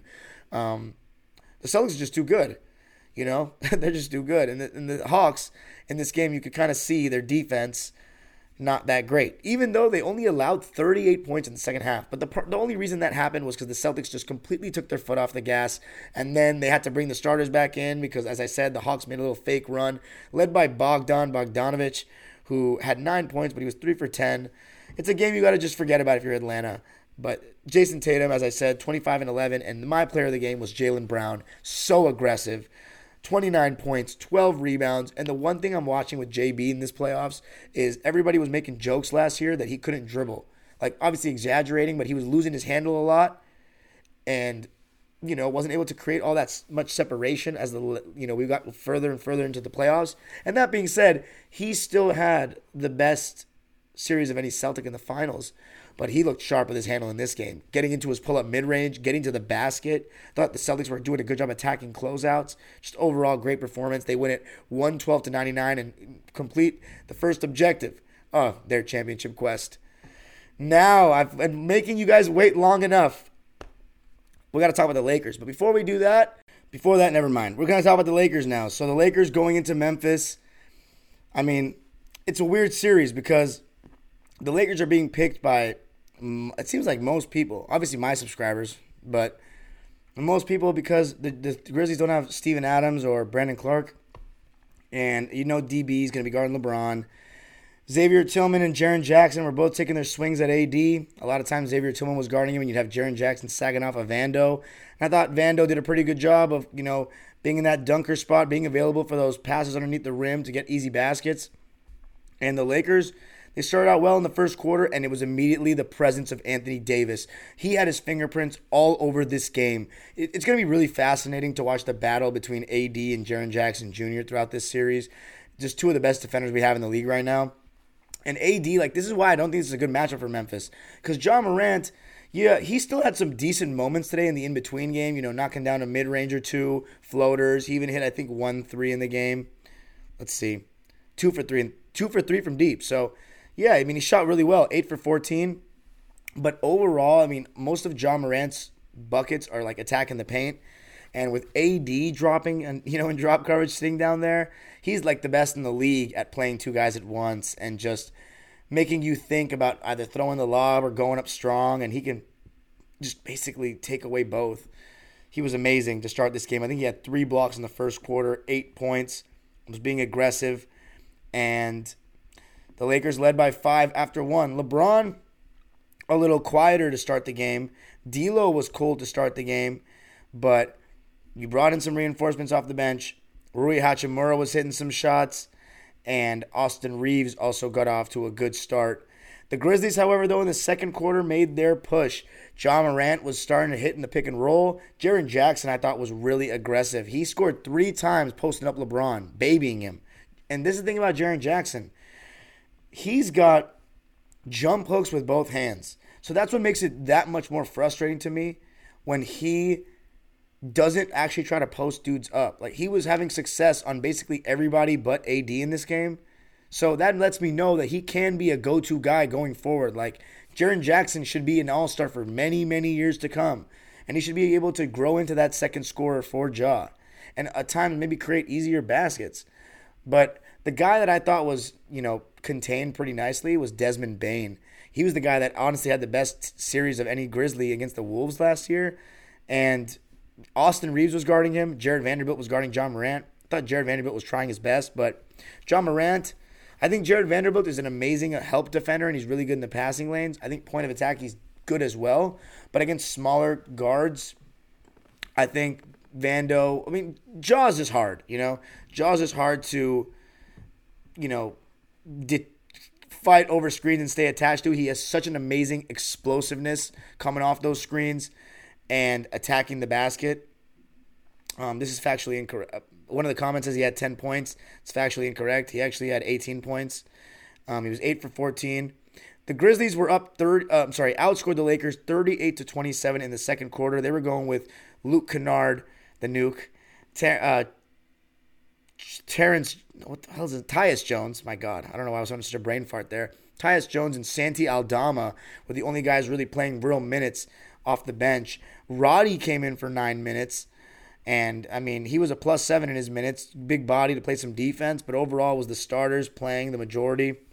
And the Grizzlies went into the half up 65-59. Yeah, 65-59. I thought LeBron in the first half he wasn't good one-on-one defending. But I thought that you could see that his help defense was better. And he was being active in the passing lanes. And he got several blocks, a couple of chase down blocks, and he continued that part throughout the game. So one thing I kind of liked though about LeBron was he was letting D'Lo, Austin Reeves play make, and I think less. Again, I've always been an advocate of less is more when you have other talented guys on the team, and I think that's also been one of my criticisms with LeBron. Sometimes I think he can underestimate his teammates' ability to create. And that's been throughout his career, I'm saying. He doesn't have to do so much, but I think he wants to do a lot. But now he's a little bit older, conserves a little bit, is better. Especially if it means he plays better defense. And I also think, LeBron can find points on, for example, the D'Lo AD high pick and roll. Sometimes they fall asleep and LeBron is shown to cut when they do fall asleep. And again, I always say when LeBron's moving without the ball, it makes him a much better player. And he's been better about that the last 2 years. I've said multiple times on the show. And if he continues to do that, especially when AD and D'Lo, all eyes are on them in the pick and roll, when he cuts on the weak side, or even on the strong side, I think honestly strong side is probably easier for D'Lo to find him. When AD's going right, let's say, and LeBron will be cutting left. D'Lo, by the way, started turning up in the second half. And it took a little while. And obviously D'Lo, he hasn't had a good playoff series in his career to me yet. Look back at his series stats against the Sixers and against the who was it that they played? The Grizzlies last year. Didn't have a good series. But in this game, he started to hit shots in the pick and roll. He started to hit his threes. He had this really nice pull-up where he pump faked. I forget who was guarding him. He got him in the air, hit the jumper. And as far as the Grizzlies, they still shot 36% from three. But Dylan Brooks, 2 for 9. Desmond Bane, 3 for 10. So, Santi Aldama shot 2 of 3. Ja Morant shot 2 of 3. But those guys aren't really going to shoot much. Jaren Jackson, 2 for 4. The guys that are shooting a lot of threes, the Dylan Brooks, Desmond Banes, they were broke. And the Lakers outscored the Grizzlies 37-25 in the third. Anthony Davis continued to be really good. And it's not just really his scoring. I thought that he actually wasn't insanely aggressive in this game. You might need him to be a little bit more aggressive, but his rim protection, his defense is just unbelievable. We've become so accustomed to it here in Los Angeles, but sometimes I feel like AD's defense needs more attention on a national level. It's just amazing what he does and the way he affects the game. I mean, in this game, you can argue who was the player of the game, but so far, everybody that wants AD to take the reins from LeBron as the man of this team, game one looks like AD was better than LeBron. And that's not to take away from LeBron, who I think started playing better in the second half. He was like 0 for 5 from 3. Then he started making some, including one deep one to put the Lakers up 94-88. And then as the game was starting to get pretty close, I think it was 103 to 102, that's when we had the Ja Morant injury scare. And by the way, we had an Anthony Davis injury scare. He said right before the second quarter ended, he took a little shot to the shoulder. He said that he couldn't feel his arm. So I was scared that, oh my God, maybe Anthony Davis is going to be injured again and whatnot. But he ended up coming back and was fine. So thankfully there. But Ja Morant goes up to the body of Anthony Davis, falls on the ground. He went up so high. Falls on the ground and braces his fall. And man, I've never got up that high in my life, but I've had, obviously, everybody has played on the playgrounds or whatnot, has braced their falls before with their wrist, and that one was how high he was in the air. That did not look good, man, and he had like wrapping around his arm. I don't know what happened. I don't know what the injury was listed as, but apparently he said after the game the pain level was a 10 out of 10. So that makes me a little bit nervous if you're the Grizzlies or a Grizzlies fan, which obviously we fucking hate the teddy bears on this platform. But, I mean, you want to still see a good series. I know Laker fans don't care, but, I want to still see a good series. So I hope he's okay.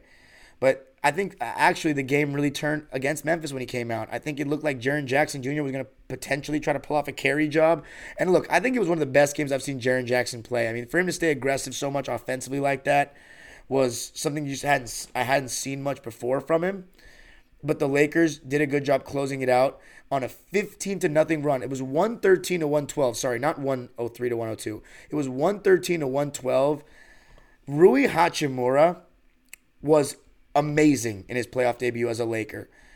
He hit big shot after big shot. They kept leaving him open for three. At some point when he's making that many threes, you got to just let someone else shoot the three and don't have to make the extra rotation.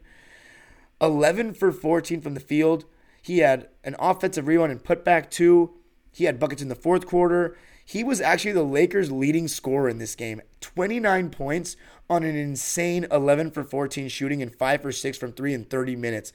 You want to talk about efficiency? That was insane. Will that be his best game of the series? I would assume so. That's insane.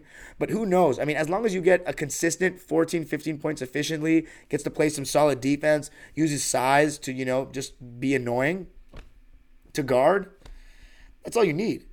But the guy I really need to talk about, man, I talked about AD, talked about LeBron making some plays, but LeBron was able to watch somebody else dominate in the pick and roll at the end of the game. And that was Stone Cold Austin Reeves, Hillbilly Kobe, AR-15. What a performance from him in his playoff debut. He just seems like the kind of guy who's made for this moment, who won't get fazed by shit like this. And he was cooking in that drop coverage. Mid-range, snaking it, weaving it, finding guys for open shots, threes just coming right off the screen. It was an amazing performance by Austin Reeves to close that game. And the Lakers, they were just kind of rubbing it in at the end. Just bucket after bucket, steal after steal. And they win it. 128 to 112 in Memphis, stealing home court advantage. Of course, the Grizzlies and the Clippers, the only two teams now in the Western Conference. The Lakers have not played in a best of 7. This obviously is their first time playing Memphis, and in a hostile environment, they came out and got the win. Again, I think Memphis just they don't have the bodies in this series to handle the Lakers. Brandon Clark is a massive loss. Steven Adams is a massive loss, and now if they're down Ja Morant, I think at times the Grizzlies can play smarter basketball, better team basketball without Ja. But we'll see. I don't know about it in this series. Let's read the lines, though. 128 to 112, Lakers win it. They outscore the Grizz 69 to 47 in the second half. For Memphis, Santi Aldama came off the bench and gave them 8 points and 6 boards. Thought he did a good job rebounding, but he was a minus 23. Don't think that really indicates how he played. I thought he was actually okay. But here's the thing, though. I'm looking at the game from a Lakers fan perspective, so I'm not seeing analyzing every defensive play for the Memphis side. So LA channel, sorry. Luke Kennard, 7 points in 26 minutes of play on 2 for 5 shooting, 1 for 4 from deep. I think the Lakers did a much better job of limiting his open shots in the second half. And then Tyus Jones, 9 points on 4 for 7 shooting in 25 minutes. I don't know why I felt like he was more quiet than usual. But if Ja Morant doesn't play next game, you're going to see a lot more of Tyus Jones. Then the starters for them, Xavier Tillman in 22 minutes. Didn't do much. 2 points, 3 rebounds, 1 for 4 from the field.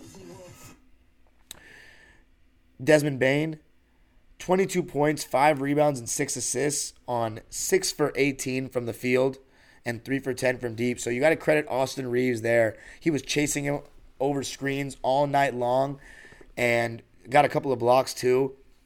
Desmond Bane, not a good shooting night. I guarantee you he will bounce back in game 2. A must-win game for Memphis that I think they'll get. But if Ja doesn't play, just like the Clippers, man, why not go in there and get 2 on the road? Why not? That totally demoralizes the team and can pretty much end the series. Unless you're the 2021 Clippers, who came back from 2-0 down against Dallas. But Dylan Brooks, 15 points, 4 rebounds, 2 assists. I think that he wasn't that great. Defensively, he didn't really slow down anyone too much. And then 2 for 9 from deep. Jaren Jackson was awesome, though. Best Grizzly for sure. 31 points, 5 rebounds, and 4 assists. A steal and 2 blocks. 13 for 21 from the field and 2 for 4 from deep. He also was 3 for 3 from the line. Ja Morant, 6 turnovers, though. A lot of jump passing, getting careless with the ball. He had half his team's turnovers, so if he does play, he needs to be much smarter with the ball. I think AD, though, just makes you think when he's going up like that. Because usually when Ja Morant will go up at the rim, he's not really thinking about passing. He'll try to go dunk on you. But AD, he's going to make you make other plays, make you make business decisions. 18 points, 6 rebounds for Ja. 8 for 14 from the field and 2 for 3 from deep. It was unfortunate they had to come out of the game. And I hope he's okay. But the Lakers win it. 128-112. Both LA teams getting a win. LA, how we feeling, man? Tell me in the comments. And the Kings play tomorrow against Edmonton. I'm going to be live tomorrow, obviously, because we're going live after every single game of the playoffs. Obviously, I'm not a hockey analyst, but I'll probably give my exact reaction, a little bit of a reaction to the Kings, and then we'll go on to the other 2 games. Golden State, Sacramento, and then Philly versus Brooklyn. But the Lakers get the win. Clippers get the win. Both teams stealing game 1 on the road. I think the Lakers, man, they got a good shot of just winning this series in 6 games. If Ja Morant doesn't come back, maybe even 5 games. Where should I go next? So we got, 3 games left? Please tell me it's only 3 games and not 4. Okay, thank God. Let's go with Miami and Milwaukee. So obviously I was expecting the Bucks to beat the shit out of the Heat. But the Heat, man, they played the perfect game. They played the perfect game. Everybody was hitting threes. Jimmy was incredible from the tip-off to the end. He was aggressive. And here's the thing, man. Drew Holiday is one of the best defenders I've ever seen. And this was one of the first times I've ever seen Drew Holiday not slow someone down like that at all. Jimmy Butler, whether it be, getting somebody else on him or even Drew on him, was turning the corner on those screens, knocking down his mid-range, getting to the bucket, getting to the line.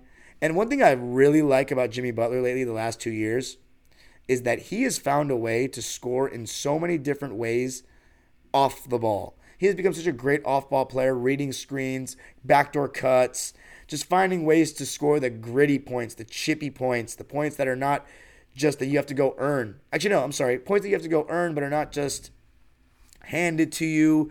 You got to just have good anticipation. Just find ways to score, even not against half-court defenses or having somebody create the shot for you.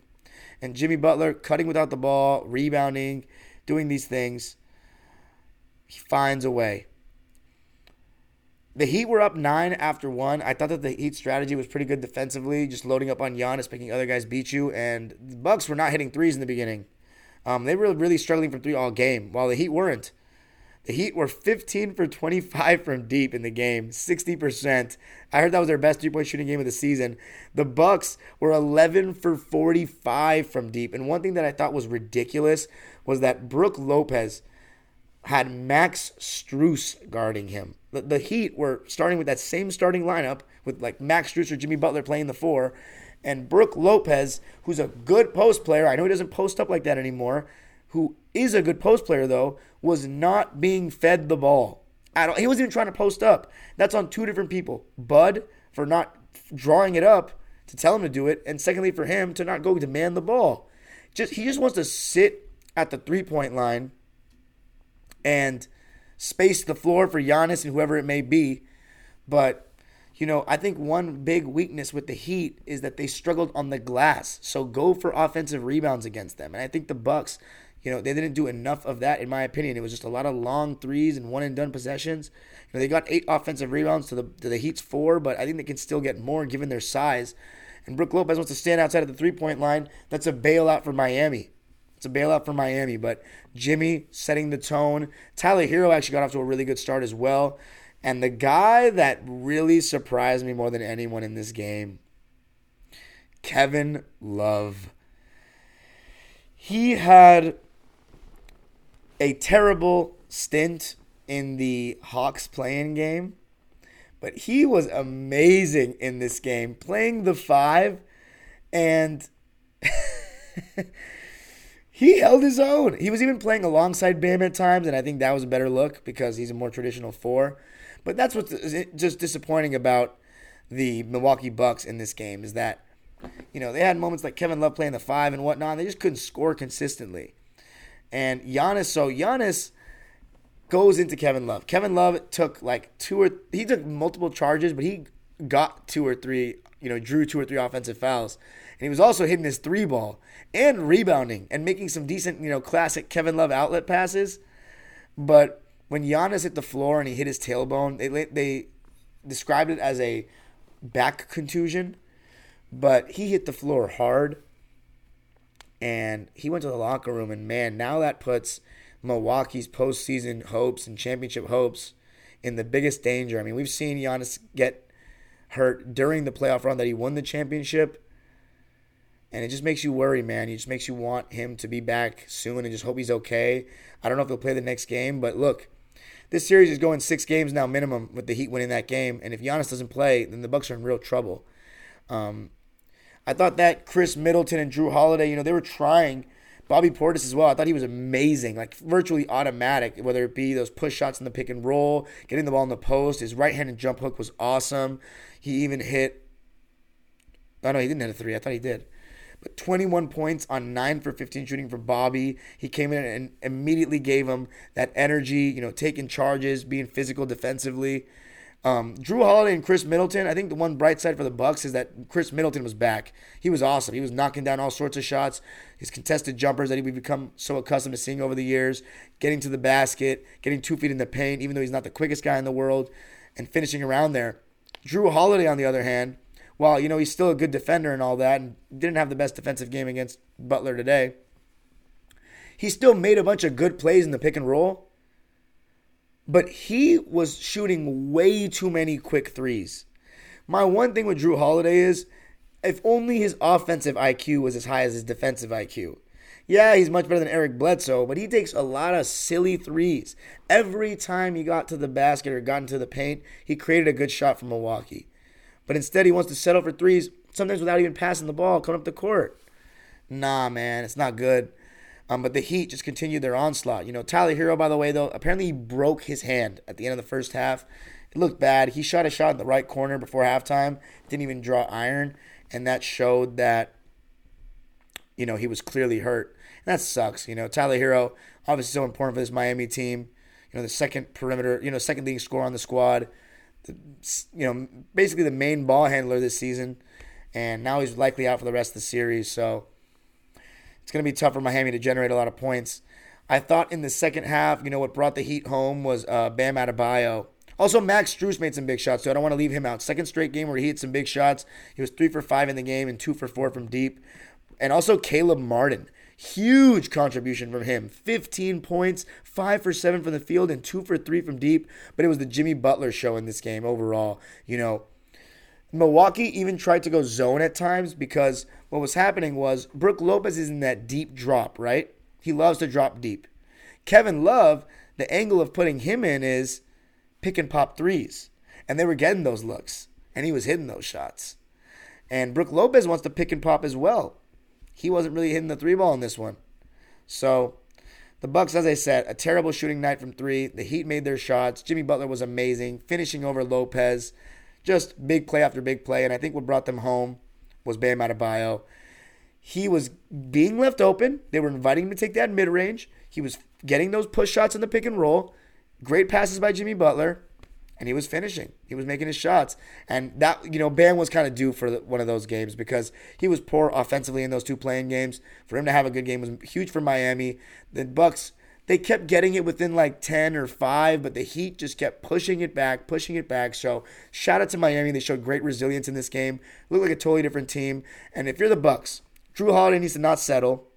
You got to just make or miss leagues. You got to make your open shots. You also got to crash the offensive glass more. And post Brook Lopez up more when he's got guys like Max Strus on him. Let's read the lines. The Miami Heat, as the 8th seed, steal game 1, 130-117 in Milwaukee. They now take home court advantage. The big quarter for them, in my opinion. I mean, they led by 9 after 1. Led 68-55 at halftime. And the Bucks only won the fourth quarter, so the Heat, I mean, they led pretty much the whole game. Let's read the lines. Zach's the Heat fan says, honestly, felt like we did just as fine without Tyler. Absolutely, but I just don't know. I just don't think you're going to be shooting that well every game, so I don't think the Heat will have the offensive firepower without Hero to win this series. I mean, the Bucks are still a good team without Giannis, but without Giannis against Jimmy Butler, who knows? But if they do get Giannis, I think they'll be fine. Let's read the lines for the Bucks. They played a 10-man rotation. Jay Crowder played the least amount of bench minutes. It was his first playoff game in a minute, and he was just not making shots. 2 points, 0 for 4 from deep, 1 of 5 from the field. 15 minutes were given to Joe Ingles. I honestly think he should have played more because he was actually hitting his 3 ball. 3 for 7 from deep, 9 points. But Jimmy Butler was trying to get, like all game long, the Heat were trying to get different guys guarding Jimmy. And Joe Ingles was one of the guys that Jimmy had his way with. Got to the basket a couple times on him. Wesley Matthews played 18 minutes, 6 points, 2 for 4 from 3. Those were all his shots. Javon Carter, 2 points, 1 for 4 from the field. Not much there. There was one play that was ridiculous. Javon Carter was on a 2-on-1 fast break with Middleton, and he pulls up for 3, and it was a huge play in the game. Massive, I believe, in the fourth quarter. And I was like, if I'm Bud, I'm taking his ass out after that. It's a terrible play. I can't stand when guys in the NBA do that shit. 2-on-1 and chuck up a 3.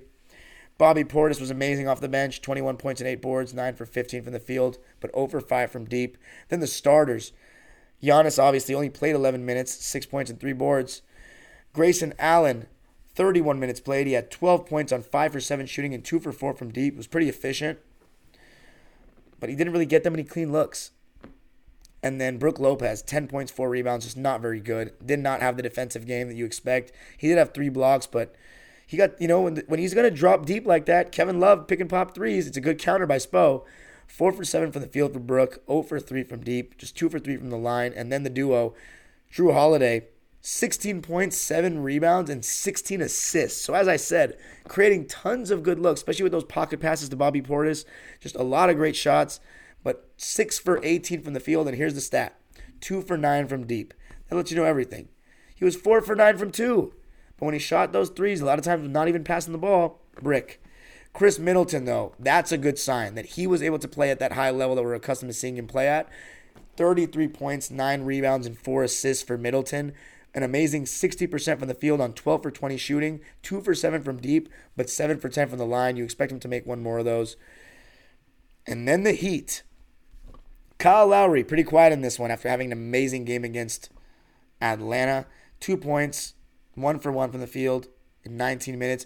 You even saw Duncan Robinson check in this game because Hero got injured. Played 6 minutes, made 1 3, only shot 2 shots. Caleb Martin, 15 points on 5 for 7 shooting and 2 for 3 from deep. He was amazing and obviously plays hard on defense too. Kevin Love, 18 points and 8 rebounds. Shout out to my guy All Ball. He was the one saying that Kevin Love still can be a contributing factor. He didn't look good with that take after the play-in game, but he looked really good after that one. 18 and 8 for K-Love, 5 for 9 from the field, 4 for 7 from deep. As for the starters, Max Strus, 8 points and 5 boards. He also held his own defensively when they tried to target him. He was struggling against Atlanta, did much better in this one. 3 for 5 from the field and 2 for 4 from deep. Tyler Hero had 12 points on 5 for 9 shooting and 2 for 4 from deep in the 19 minutes that he played. Gabe Vincent also with some big shots in this one. 15 points for the UCSB Gaucho, 5 for 6 from the field, and 4 for 5 from deep. And then the duo, Bam Adebayo, or as Kendrick Perkins would say, Bam Adebayo, 22 points, 9 rebounds, 7 assists, and 2 steals. He did turn the ball over 5 times, which is a third of the Heat's turnovers, so you got to limit that if you're Bam. But 10 for 18 from the field. Only 3 free throw attempts, made 2 of them. But he hit big shots, and if Bam can just continue to hit those mid-ranges, hit those shots around the key, changes a lot for Miami. It really does. The man, though, playoff Jimmy, activated. We saw playoff Kawhi. We saw playoff Jimmy. 35 points, 5 rebounds, 11 assists, 3 steals. I mean, the way the guy has played in the last 2 games after that bad game against Atlanta has been amazing. 43 minutes in the game to lead all players. 15 for 27 from the field. And for everybody that says, you need to have a great 3-ball to be a great scorer in today's NBA. Bullshit. Jimmy Butler shows you exactly why that's horseshit. Okay? 0 for 1 from deep. 5 for 8 from the line. 15 for 27 from the field. Getting it done on the offensive end. 35 points. And also not bad defense either with those 3 steals. Heat. Huge win. And we got a series now. I just hope Giannis is okay.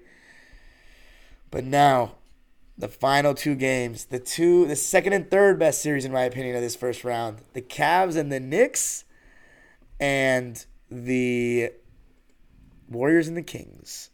Let's start with the Cavs and the Knicks. Knicks and Cavs. So this series is super interesting. We got Donovan Mitchell playing against the team that wanted him. First Cavs game, first Cavs playoff game without LeBron, and God, I don't even know how long. Of my lifetime, let's put it that way, or of my time watching hoops. The crowd, honestly, was not as loud as I expected. They got loud at the end, but they weren't as loud as I expected. Same with Philly. Boston's crowd was great. Milwaukee's crowd was really good. Phoenix's crowd was really good. Denver's crowd was pretty good, too. Memphis's crowd was awesome. There's obviously a clear winner here, and I'm going to wait for the end with them, but... the Cavs. So, this was a really interesting game. I thought the Knicks threw the first punch. They came out with way more energy. The only stint of the game where R.J. Barrett played well was in the beginning where you got a couple of steals. You could see what the strategy was of the Knicks. Drop coverage with Mitchell Robinson. With Randall, they would hedge the screen hard. And he was doing a really good job hedging those screens and coming out and putting enough pressure on the ball handler, whether it be Garland or Mitchell, to not just be able to come off for shots, have to move the ball. And the guy that they were letting shoot open shots was Isaac Okoro. And he was not hitting, and, he's their best defender on the wing, but when he's not making shots, he becomes kind of a liability. 6 points on 1 of 6 shooting and 0 for 4 from deep for Okoro, and he only played 23 minutes as a result. Jalen Brunson got 2 fouls in the 9th minute of the second quarter, and he sat out the rest of the first half. But the guy that gave the Knicks the first run, setting the tone, was Julius Randle. That guy came out like he hadn't even missed a day. Coming off the ankle injury, made a couple of jumpers. And that was the one thing against the Hawks 2 years ago. They totally loaded up the whole defense on him. Shot a bunch of contested jumpers and made none of them. But now he's got better teammates. He's also got Jalen Brunson. He's also had that experience before. And they're not throwing the same coverages at him, Cleveland. They're going to let him go one-on-one. And he was hitting his jumpers. Hitting in transition, taking advantage of Cavs' turnovers. And that's one thing the Knicks did better than Cleveland. Took advantage of turnovers and rebounds, looked to push the pace, especially with Josh Hart quickly in the game. That's exactly what Fabian talked about in the preview, that the Cavs, they play a slow pace. Knicks got to look to get out and run when they can. Donovan Mitchell, Darius Garland off to a somewhat slow start in the first quarter. Evan Mobley got off to a solid start, though, on both ends of the floor. His defense was really good, and he had a couple of nice, this one nice dunk with the left hand early on, and then the behind-the-back pass to Jared Allen on a little big-to-big action. But the Knicks led by 6, 30-24. And the rest of the game was just this very neck-and-neck game where, the Knicks would be up by 10, the Cavs would cut it back down to 5, and so on and so forth. The second quarter was pretty low scoring, only 21-20 in favor of Cleveland. And it was just, as I said, close the whole way. Both teams were playing good defense. And as far as Cleveland is concerned, Donovan Mitchell started to get much more comfortable in the second half, coming off those screens for, threes, mid-ranges, you name it. And Darius Garland as well. He was knocking down shots. It's just that they have to do a lot. And Karis LeVert, when he came in, he was not very good in my opinion. There were a couple of times he came off screens and he just wasn't shooting. He was passing up really solid looks in the in-between game, kept kicking it out when guys were not open, and it was hurting the team. And I just think that the huge advantage, we talked about it in the preview, but the huge advantage that New York has is the bench. It's just night and day difference. Cleveland had Dean Wade, Jetty Osman, Ricky Rubio, and Karis LeVert coming off the bench. Jared Allen played 43 minutes. Darius Garland played 43 minutes. Donovan Mitchell played 44 minutes, and Evan Mobley played 38. The Knicks, nobody played over 34 minutes because they had Hartenstein play 22, Josh Hart played 33, Emmanuel Quickley played 24, and Obi Toppin played 14. So they have much more depth.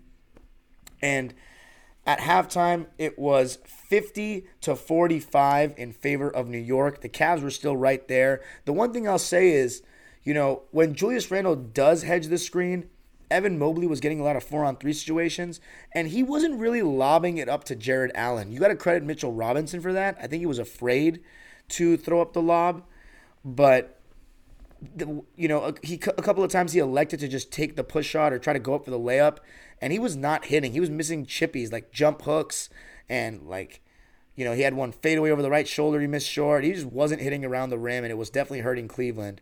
And their bench wasn't really giving them anything. It was really just Donovan and Darius Garland. And in the second half, Jalen Brunson finally started to get cooking, starting in the third quarter. He was posting up Darius Garland. He had turnarounds over his left shoulder. I mean, that guy, I love that Jalen Brunson has post game for a guard, Got good lower body strength, great touch. He's also an in-between game master. Started seeing him get in the pick and roll a little bit. But Mobley and Allen, man, they do a really good job in the pick and roll and drop coverage. Really good job. The only thing is, a lot of times, especially Jared Allen, I can see why they give up so many offensive rebounds because he goes for blocks a lot. And that leaves his man open on the offensive glass. So if a guy misses and he doesn't get the block, they're going to get an offensive rebound more often than not. And especially when they're leaving guys open at the three ball to sink in to protect the paint, those long misses are going to cause long rebounds. And those can go to anybody. You got to box out. And I think the Cavs, as the game went on, they showed, the preview aged really perfectly so far. Everything Fabian and All Ball were saying happened. They're not a good defensive rebounding team, and the Knicks are a good offensive rebounding team. Between Mitchell Robinson and Josh Hart and Randu, they totally took advantage of them. They won the game on the glass. No rebounds, no rings. Pat Riley said it. I say it over and over. It's a real thing. And the Knicks showed why it is. Randall slowed down a little bit second half. And the way Donovan Mitchell started really heating up in the third quarter, and the way he did that was he made this signal. And if you're you're listening on audio, basically to do it over and over again. And you know what he meant by that? Putting Julius Randle in the pick and roll. He came up, he was finding Evan Mobley on the pocket pass for those 4-on-3 reads. And when Jetty Osman came in the game, now they had a guy that was hitting threes. I thought he had a solid performance, and he even had some good defensive moments. At the end, yes, he got scored on a little bit, didn't help rebound, but he was better than Okoro. He's not a better defender, but he had some decent moments. He had 9 points in the game, 3 for 4 from the field, and he was 2 for 3 from deep. He was the only guy on the Cavs bench that gave him more than 3 points. Karis LeVert was 1 for 7. 1 for 7, 0 for 3 from deep. They need much more than that from him. Only 3 points is not going to cut it. Ricky Rubio, 0 for 1, a donut. Dean Wade, 2 points in 7 minutes.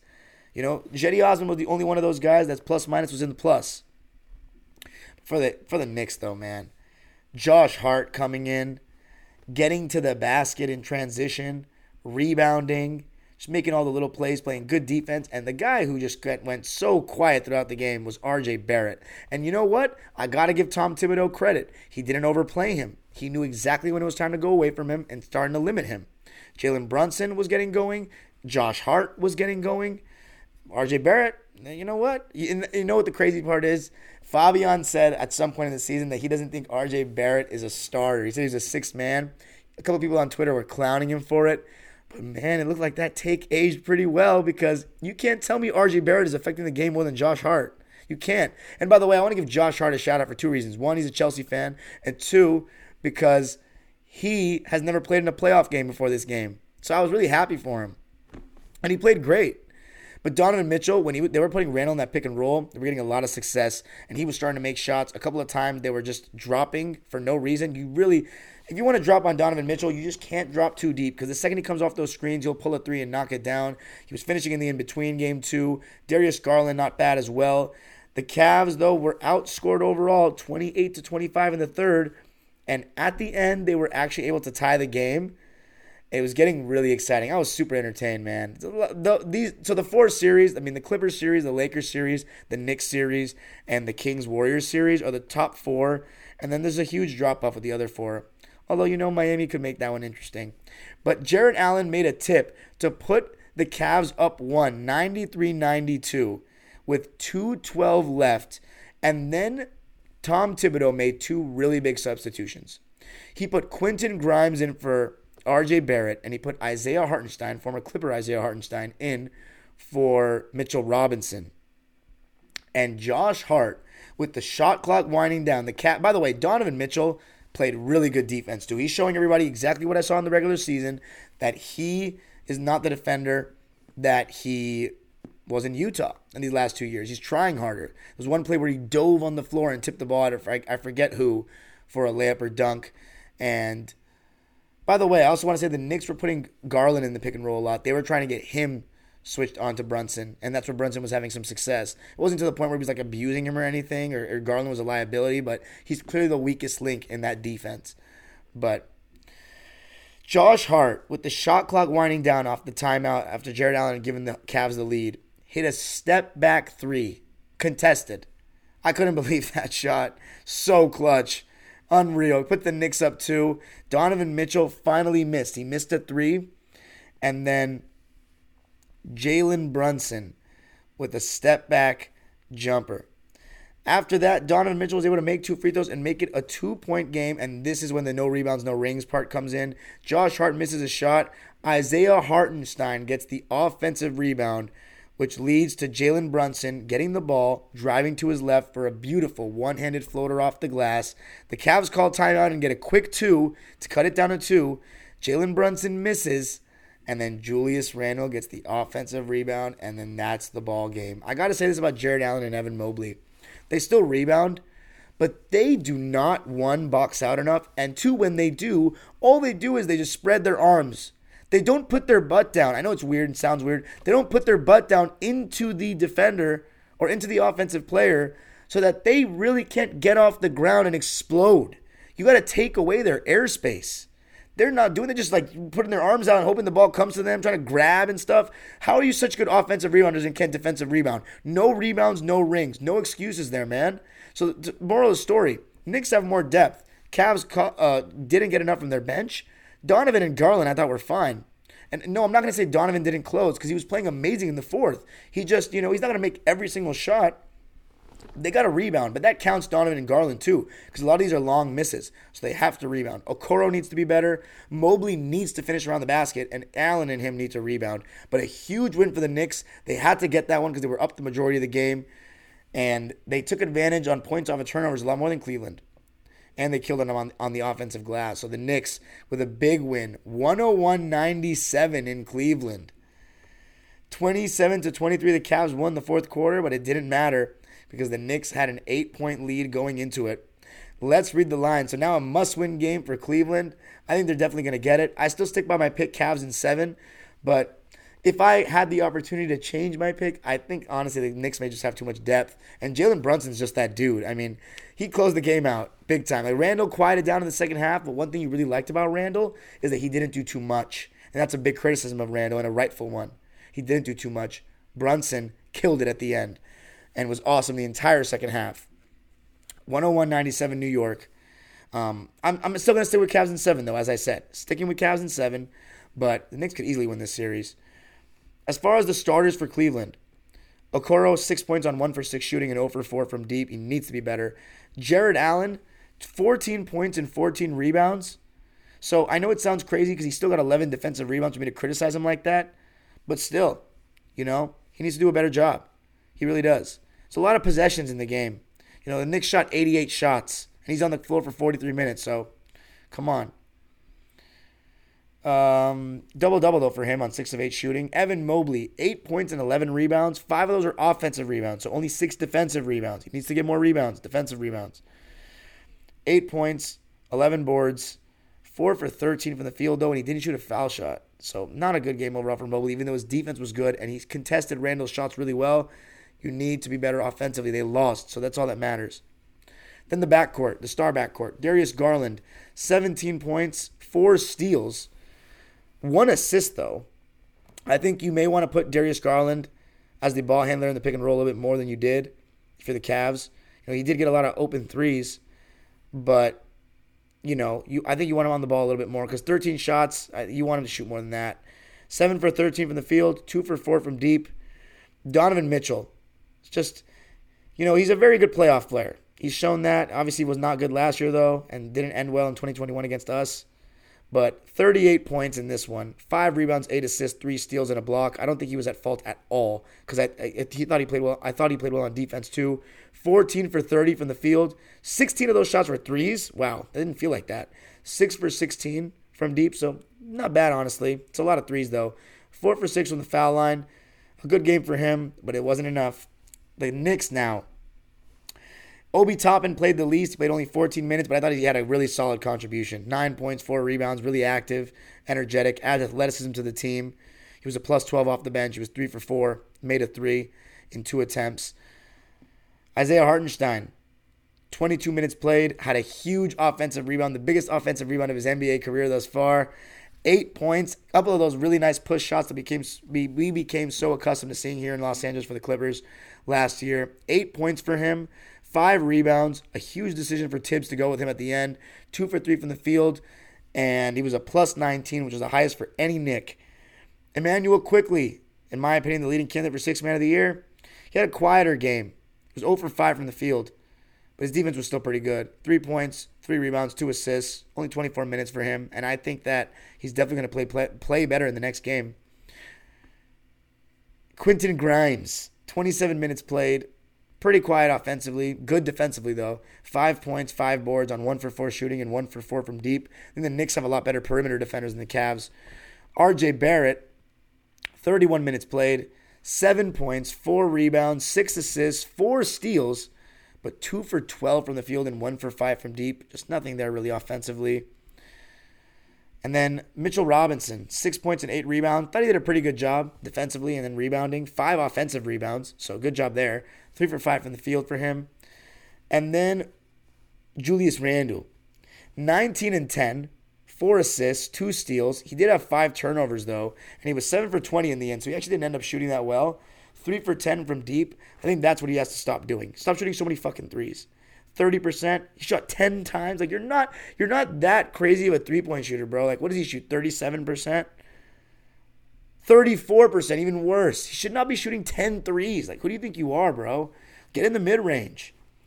7 for 20 from the field. I still think, though, because he played well in the first half and he got a huge offensive rebound and didn't do too much, I thought he was still good. And then Brunson, probably the player of the game. Actually, you know what? I'm going to go with Hart. Brunson, though, was arguably the player of the game. 27 points and 2 steals. 11 for 24 from the field, and I love that he doesn't shoot threes like that. 1 for 4 from deep, 4 for 4 from the line. The Villanova boys for New York, and the Villanova boys in general this weekend, Bridges and DiVincenzo too. About to talk about the Warriors in a second, but Josh Hart, in my opinion, the player of the game, was amazing. Rebounding, finishing in transition, hit the huge 3 late, 17 points, 10 rebounds, 5 offensive rebounds, 8 for 11 from the field, 1 for 2 from deep. The Knicks only shoot 42% from the field and 27.6% from deep, but they did shoot 86% from the line on 19 for 22. So that was big time. The Cavs, 43% from the field, only 32% from 3, and 71% from the line on 15 for 21. The Cavs in a must-win game too, not a good loss. And the Knicks now have home court advantage. And now for the final one. Some might argue the main event. My most watched preview besides the Clippers one by my good guy, the local guy, and Dre, the Warriors and the Kings. What an atmosphere, as expected in Sacramento. I mean, it was fourth quarter level volume from the second the game tipped off. And I remember there was one dumbass, I forget who it was, on Twitter Spaces last year talking about the Kings needed to relocate and fold. They already tried that. That sounds like a person that either was too young for the Kings or does not know basketball history, because they have an amazing fan base and they had some of the most electric playoff games in NBA history in the early 2000s. So shame on people that make these kind of comments about really dedicated fan bases that are showing exactly why they should never have relocated anywhere. And I thought it was such an amazingly interesting game. In terms of, you watch every single game and then you watch that one, the pace of that one is just on another planet. Like Sacramento, and the way the two teams play offense is just so beautiful. You know, one thing I was looking at was, as we talked about in the preview, how is Mike Brown going to guard Curry? And it was a steady dose, as we expected, of Sabonis hedging the ball screens hard, basically blitzing Steph Curry to get the ball out of his hands. And Klay Thompson got off to a really good start. 7 points, I think, in the first quarter. The Kings weren't really hitting threes like that. And Domantas Sabonis was missing a bunch of chippies around the basket. But at the end of one, it was tied 29-29. I think it was a lot of adrenaline at that point. And Steph Curry wasn't really getting too many clean looks. But you just got to love the offense. Yeah, I do agree with one of the comments here. There was the most illegal off-ball screens I've seen, but I just love the way that the split actions, the down screens, the pin downs that go into dribble handoffs. I mean, the spontaneous movement of these two teams, it's just amazing to watch. And, you know, you see guys like Kevin Huerter now incorporating these things. In Atlanta, he was pretty stagnant. You know, he'd come down off pin downs and curls and shit, but not with this kind of regularity, not with this kind of spontaneity. And in the second quarter, the Warriors started to flex their muscles a bit, and you got to give huge credit to Kevon Looney and Draymond Green. Thought their defense was just exceptional on Sabonis one-on-one, their rim protection. Draymond's hands were just unreal, his well-timed help. He looked every single bit of that Draymond Green we've known for many years now. One of the best defensive players to ever play basketball, and one of the best of his generation, if not the best, in terms of his... In terms of what you consider, like, what's your definition of a great defender? I think in this era, being a good weak side help defender and being great defensively in the pick and roll is more important than being a great one-on-one defender. I think a one-on-one defense is more of a skill for sure, but I think if you were able to blow up plays the way Draymond does so frequently, and then also be able to guard one-on-one, which he can do, he's not as good at it anymore. That's where I give him the edge over certain guys in this era as the best defender. But they did a really good job on Sabonis, and the Warriors got some big help from their bench. You saw a 9-man rotation. It was Jordan Poole, GP2, Andrew Wiggins, and Jonathan Kuminga. And I want to give a shout out to Andrew Wiggins to see him come back. And this was the scariest part. He didn't look like he missed a day. He hadn't skipped a beat. He came in hitting step-back mid-ranges, hitting threes, attacking the offensive glass, getting blocks off, like pinning guys. It looked like Wiggins hadn't missed a day. So if you're the Warriors and their fans, yeah, he only played 28 minutes, but you're excited to give Wiggins more playing time. The only thing he didn't do well was shoot the three ball. It was 1 for 8 from deep. But overall, 7 for 16 from the field and 17 points and 4 blocks after having missed basically 2 months of basketball. I mean, that was amazing. And DiVincenzo, you know, he was the one guarding Fox, which we expected, and Fox was the one guarding Curry, as we also expected. And he was fighting Fox. I thought he did a good job on him in the first half, Dante DiVincenzo. Just a very smart player, great addition to this team. Cuts without the ball, moves it. And, you know, Klay Thompson, Steph Curry, I thought they were decent in the first half. But Jordan Poole gave the Warriors a nice lift off the bench. You know, coming in, coming off screens, knocking down threes, knocking down pull-ups. And the Warriors went into halftime up 65 to 51. It was 61 to 55. Golden State was winning by 6. The guys that actually came in and gave the Kings points were bench guys. Trey Lyles and Malik Monk, the Kentucky boys. Malik Monk was getting to the basket relentlessly, challenging Looney and Draymond at the rim, finishing strong through contact. Trey Lyles was able to come in and make threes. And that kind of kept the Kings in the game, even though Sabonis and Fox weren't really hitting. And Huerter and Murray and Barnes weren't really hitting either, especially Huerter and Murray. But Second half, the Kings in the third quarter outscored the Warriors 36-29. And this game was very neck and neck the whole way. I mean, let me look up what were the biggest leads in this game because it was just so close the entire way. Let's see. Largest lead for the Warriors was 10, and now I think that was in the second quarter. Largest lead for the Kings was 6. So throughout the second half, it was like very close. And that's when De'Aaron Fox started to get going. He started to get into the mid-range area, started getting into the paint. And when De'Aaron Fox does that, he's got an amazing array of turnarounds, one-handed floaters, push shots. He's just very tough to guard, and he gets very physical as well. Takes the bumps well. And because Andrew Wiggins, is not starting, you're not able to get him on De'Aaron Fox as much just yet. You saw Gary Payton in there, and you even saw Mike Brown for a while go boxing one against Curry for a little bit with Davion Mitchell guarding Steph Curry, and it was working pretty well. And then you saw Steve Kerr for a couple possessions counter that with Payton doing a boxing one on Fox. So I thought that was really interesting, just seeing the chess match between the two coaches. And in the third quarter, Fox started turning up, though. Fox started turning up. Malik Monk and Trey Lyles were picking up where they left off. It was just becoming a shootout. And in the third quarter, the Kings outscored the Warriors 36-29. They ended the third quarter super well, which gave them a lead going into the fourth quarter, 91-90. And, oh man, the fourth quarter was something. Back and forth, Klay Thompson hitting buckets. Steph Curry was starting to get hot. But Malik Monk was just making big shot after big shot. And just the relentlessness in which he was attacking the rim was so impressive. But De'Aaron Fox, we were talking about clutch Fox, fourth quarter Fox, pulling up for those mid-ranges. Guys are going to go under screens at times with him. He's done a good job of making them pay. And then when defenses go over screens, he does a good job of keeping defenders on his hip, hitting that little step back when he's going to his right now that he's got in his bag. And obviously the floater, as I talked about. Sabonis, he may have not been making his shots. He was missing everything around the basket. As I said, you got to credit Draymond and Looney. But he was rebounding. He was fighting, keeping possessions alive, similarly to how Russ did for the Clippers. And the Kings fans appreciated that. That's another thing. You got to find ways, as I say all the time in the playoffs, to affect the game when your shots aren't falling. And Domantas Sabonis' shots weren't falling. There was great defense. You're playing against the best defenders. You're playing against the highest level of competition, but you find other ways to contribute by getting rebounds. And the Kings just stayed ahead, and late in the game, Steph Curry started to get hot. He and Klay Thompson started making some big shots, and I'm not going to lie, I was starting to get a little nervous with the Kings. I wanted them to win this game.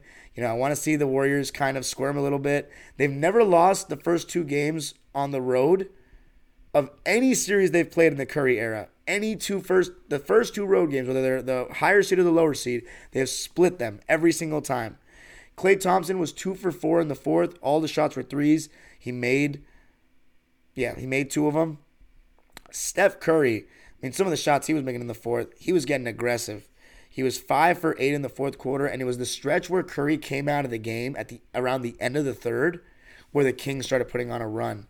And, that's normal, man. Steph Curry, he's going to have to rest.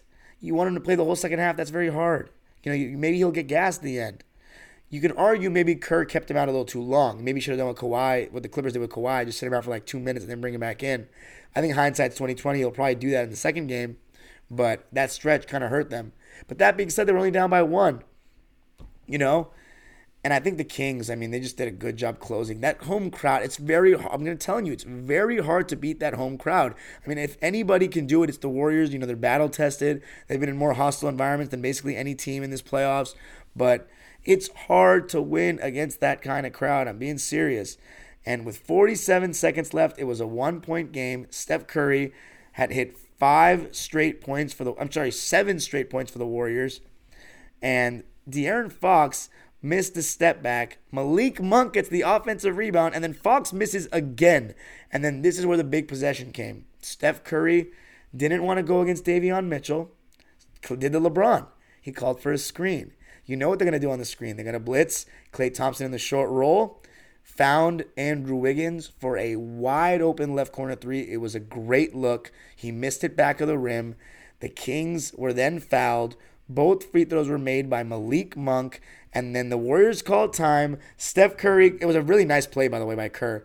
Steph Curry got a three off. It was a one-legged three going to his left, and it didn't go. And the Sacramento Kings lit that fucking beam as they beat the Warriors in game one, 126 to 123. What a win for the Kings. They outscored the Warriors 35-33 in the fourth quarter, scored 71 points in the second half to the Warriors 62. And look, the biggest problem for the Warriors, they couldn't contain the ball at the point of attack. That's going to need more minutes from Andrew Wiggins next game, 30-plus minutes. DiVincenzo only played 20, but the other guys, they struggled at the point of attack. And Sacramento's defense, look, it did enough. You know what I mean? It did enough. The Warriors actually shot well, though. That's the crazy part.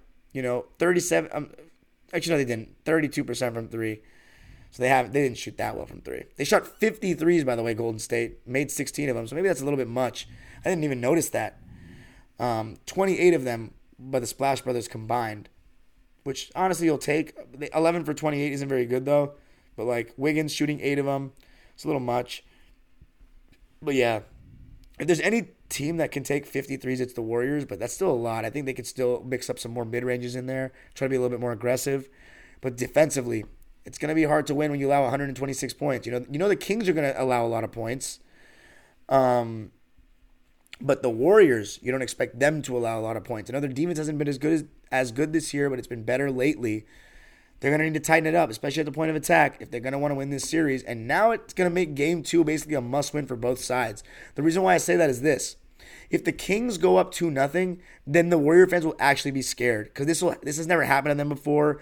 Now you're going to have to come back from a 2-0 deficit. You're going to have to win 4 out of the next 5 games, right? Yeah. You got to win 4 out of the next 5. So that's tough to do. And I don't know if they'll do it with this team. They're going to have to get some stops. It's going to be tough because this Kings offense is electric.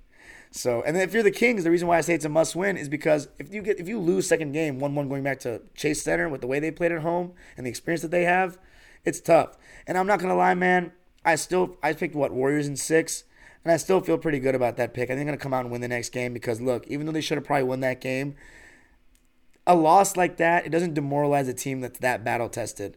I get it if it's a younger team that has a chance to steal and they didn't get the job done. We didn't really have a team that did that. I would have said maybe if the Knicks had lost, but they won. And maybe if the Clippers had lost, it would have demoralized them, but they won. The Warriors are battle-tested. They've been there before, and they're going to bounce back.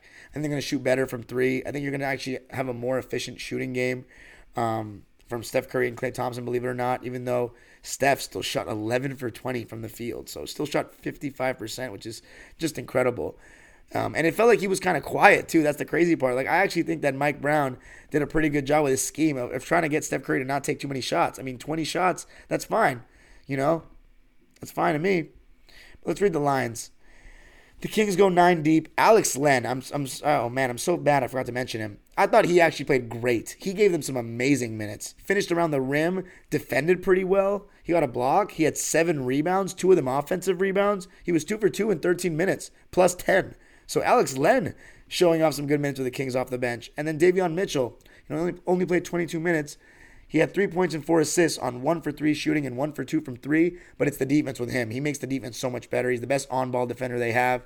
And he was valuable in those 22 minutes that he played in. Trey Lyles, amazing game for him. Amazing. Had to be his best playoff game yet. 16 points and 6 boards on 6 for 8 shooting and 4 for 6 from deep. He was absolutely lights out. They needed him. He and Malik Monk combined for 48 points off the bench. Overall, the Kings had 55 points off the bench to the Warriors 50. And the Kings won by 3. They outscored on the bench by 4. Definitely made a little bit of a difference. Malik Monk played 29 minutes in this game. 32 points. 8 for 13 from the field. 2 for 4 from deep, and 14 for 14 from the line. Amazing. Amazing performance by Malik Monk. You can argue he was the player of the game. Then the starters. Keegan Murray just had a cold game. I think he's definitely going to play better than that. 2 points on 1 of 5 shooting and 0 for 3 from deep in just 16 minutes in his first playoff game. Kevin Huerter also had a tough night, man. 6 points on 3 for 12 shooting and 0 for 5 from deep. Harrison Barnes, really solid performance actually for him. He started out a little bit quiet, but he made some big shots, and he actually guarded Steph Curry a little bit. Was struggling, but the fact that he even took that challenge and didn't get completely smoked was big time. So Harrison Barnes, 13 points, 7 rebounds, 3 steals on 5 for 11 shooting and 1 for 3 from deep against his former team. And then the duo, Sabonis, 12 points and 16 boards to go along with 3 steals, only 2 assists in this game. He did turn the ball over 4 times, so you're going to want to limit that. 5 for 17 from the field for Sabonis and 2 for 4 from the foul line, so not a good shooting night at all, but 5 offensive rebounds for him, 16 overall. Find a way to contribute when you're not scoring, and you'll win games. And then probably the player of the game. He lit that beam. 40 minutes. The man drafted to Sacramento in 2017 in his 6th season, made his first All-Star appearance this year, and closed out with a dominant second half. 38 points, 5 assists, 3 steals. He was ready for the fucking moment. 13 for 27 from the field, 4 for 8 from 3, 8 for 12 from the line. Fantastic, Mr. De'Aaron Fox. 38 points, that leads all scorers, and he leads his team to victory in Game 1. As for the Warriors, the player that played the least minutes out of the rotation was Jonathan Kuminga. He played 10 minutes, and I thought he was pretty solid in those minutes. 8 points, showing off his athleticism, finishing around the rim. He was 3 for 6, missed his only 2 threes. Gary Payton II played only 20 minutes. He had 8 points, 4 rebounds, 2 assists, and 2 steals. I thought he was really solid in his minutes. Was able to be in that dunker spot, finish around the basket, and when the Warriors create turnovers, he's really good at getting out in transition. He was 4 for 7 from the field, 0 for 2 from deep. Not a good three-point shooter. Dante DiVincenzo played 20 minutes. I don't know why he only played 20 minutes. Probably should have played more. But I was honestly just so in awe of the game. I wasn't really looking at it from a Warriors or Kings perspective. I was just kind of watching it generally. So I wasn't really locking in on the defense, more just kind of marveling in the offense. More so looking at the way they would guard certain pick and rolls. And mind you, the Kings, they weren't really putting Draymond in the action like that. Because Looney's the one guarding Sabonis. Draymond was guarding Keegan Murray. And I know they could probably run some pick and pop actions for Murray, but they would probably just switch that action. And yeah, they definitely would. And just putting Draymond in the action is kind of counterproductive. So the Kings are kind of steering away from that, I noticed. DiVincenzo, 10 points, 3 rebounds, 4 assists on 3 for 5 shooting and 2 for 4 from deep. He was very efficient. Probably should have played more. But again, I had to watch the game from a Warriors-only perspective to kind of maybe see what Kerr's angle was there. I wonder if more Warriors fans were complaining about that because I wasn't on Twitter last night. I had to watch all these games on Sunday. I had to watch 3 of them on Saturday night. I avoided results all day. Watched 3 straight games back-to-back. I couldn't watch the Warriors game. I fell asleep. I was too tired. It was like 3 in the morning. So I woke up today at like 9:30, 10 a.m. and watched it before the Laker game. So, yeah, next level commitment, right? Because I'm trying to do this episode for you thoroughly with all 8 games recapped. I'm at over 2 fucking hours, man. I can't believe my throat's getting dry. I'm tired. I still got to record Locked On Clippers after all this. Can you believe that? Grind don't stop, though. It's the playoffs. But yes, DiVincenzo, 10 points. So I didn't see what Warriors fans were saying. I saw one Warriors fan. He's ridiculous, though. He's not really a Warriors fan. He's a Curry stan, talking about the period where Steve Kerr, sat Curry out, costing the game. Look, it was still a 1-point game going into the 4th. I get it swings momentum, but you just don't know if Curry's going to have those legs at the end of the game if you play him the whole way. Maybe you could say to play him, to sit him a little bit shorter in that period, but we'll see what happens in Game 2. It's not the end of the world. Andrew Wiggins.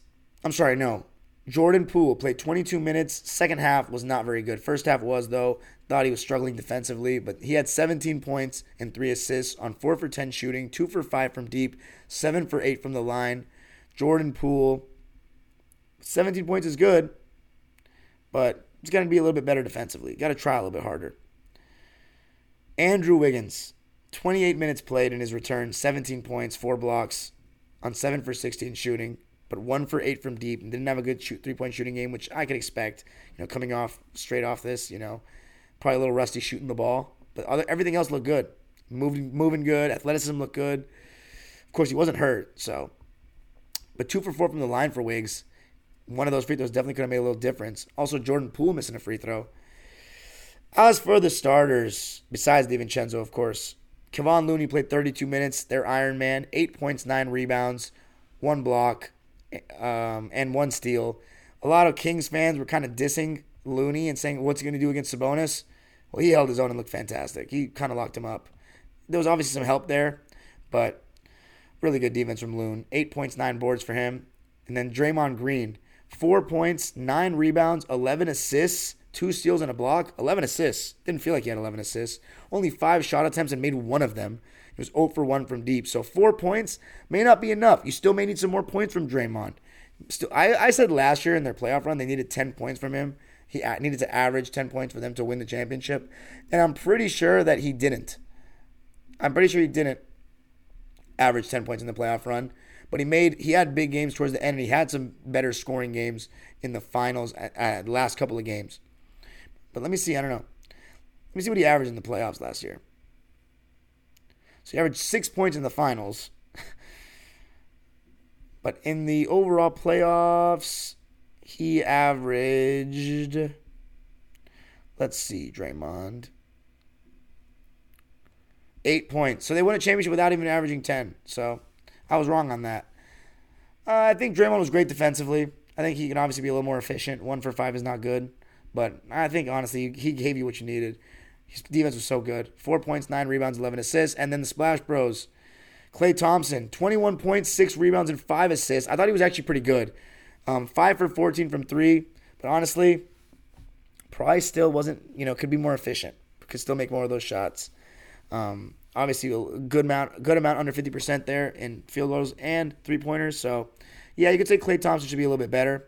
I think I kind of just got wooed by his first quarter and fourth quarter where I thought he was good. Steph Curry. Overall, it was Mike Brown's strategy to get the ball out of his hands, not let him beat you. And I think they did a good job overall. Of course, Curry off the ball is still going to find his way to get shots off. 30 points, 6 rebounds for him, but he had 5 turnovers. So that was big. 11 for 20 from the field, 6 for 14 from deep. I was going to say, I was so close to saying Curry didn't do enough, but then he turned up in the fourth, so I can't really say he didn't do enough. The decision at the end may have been questionable to call for a screen and not just go one-on-one against Davion Mitchell, but Wiggins got a clean look. It was a pretty good pass and a good play, and it just didn't happen for him. But we'll see how Steph Curry bounces back. It's going to be tough, but I think they're going to do it. Steph Curry, in my opinion, not really at fault. He was a plus 11 in the game, too. 30 points, 11 for 20, 6 for 14 from 3. But the Warriors, they do a better job defending. And hopefully for them, they can shoot the 3-ball better because 32% ain't going to cut it. But the Kings, they also didn't really shoot the 3-ball that well. 37.5%, though, is pretty good. So, not horrendous. And also, as I said, 81% from the foul line, 26 for 32, whereas the Warriors were 21 for 27, so they missed the same amount, but they shot 5 less. The Kings with a huge win, 126-123, taking care of business and now getting some confidence, and this next one is going to be massive. I cannot wait for tomorrow's games. Cannot wait. Golden State, Sacramento, Game 2. We're going to be live right here on Dime Dropper. Please, I hope you enjoyed this video. Shout out to everybody that was here. 62 people now, over 100 at one point. Thank you so much. Obviously, if you got to this point and you actually listened to the whole 2 hours, you're amazing. I'm going to obviously have them timestamped for the games. But thank you so much. Please remember to subscribe if you're not. And comment on this video the second I end it for the algorithms, please. They help. We're really killing it right now. My subscriber count is going up every single week. Let's keep this momentum because I ain't trying to slow down and go back to last year. Keep commenting. Best fans in the world. Love you all. I'll see you tomorrow night.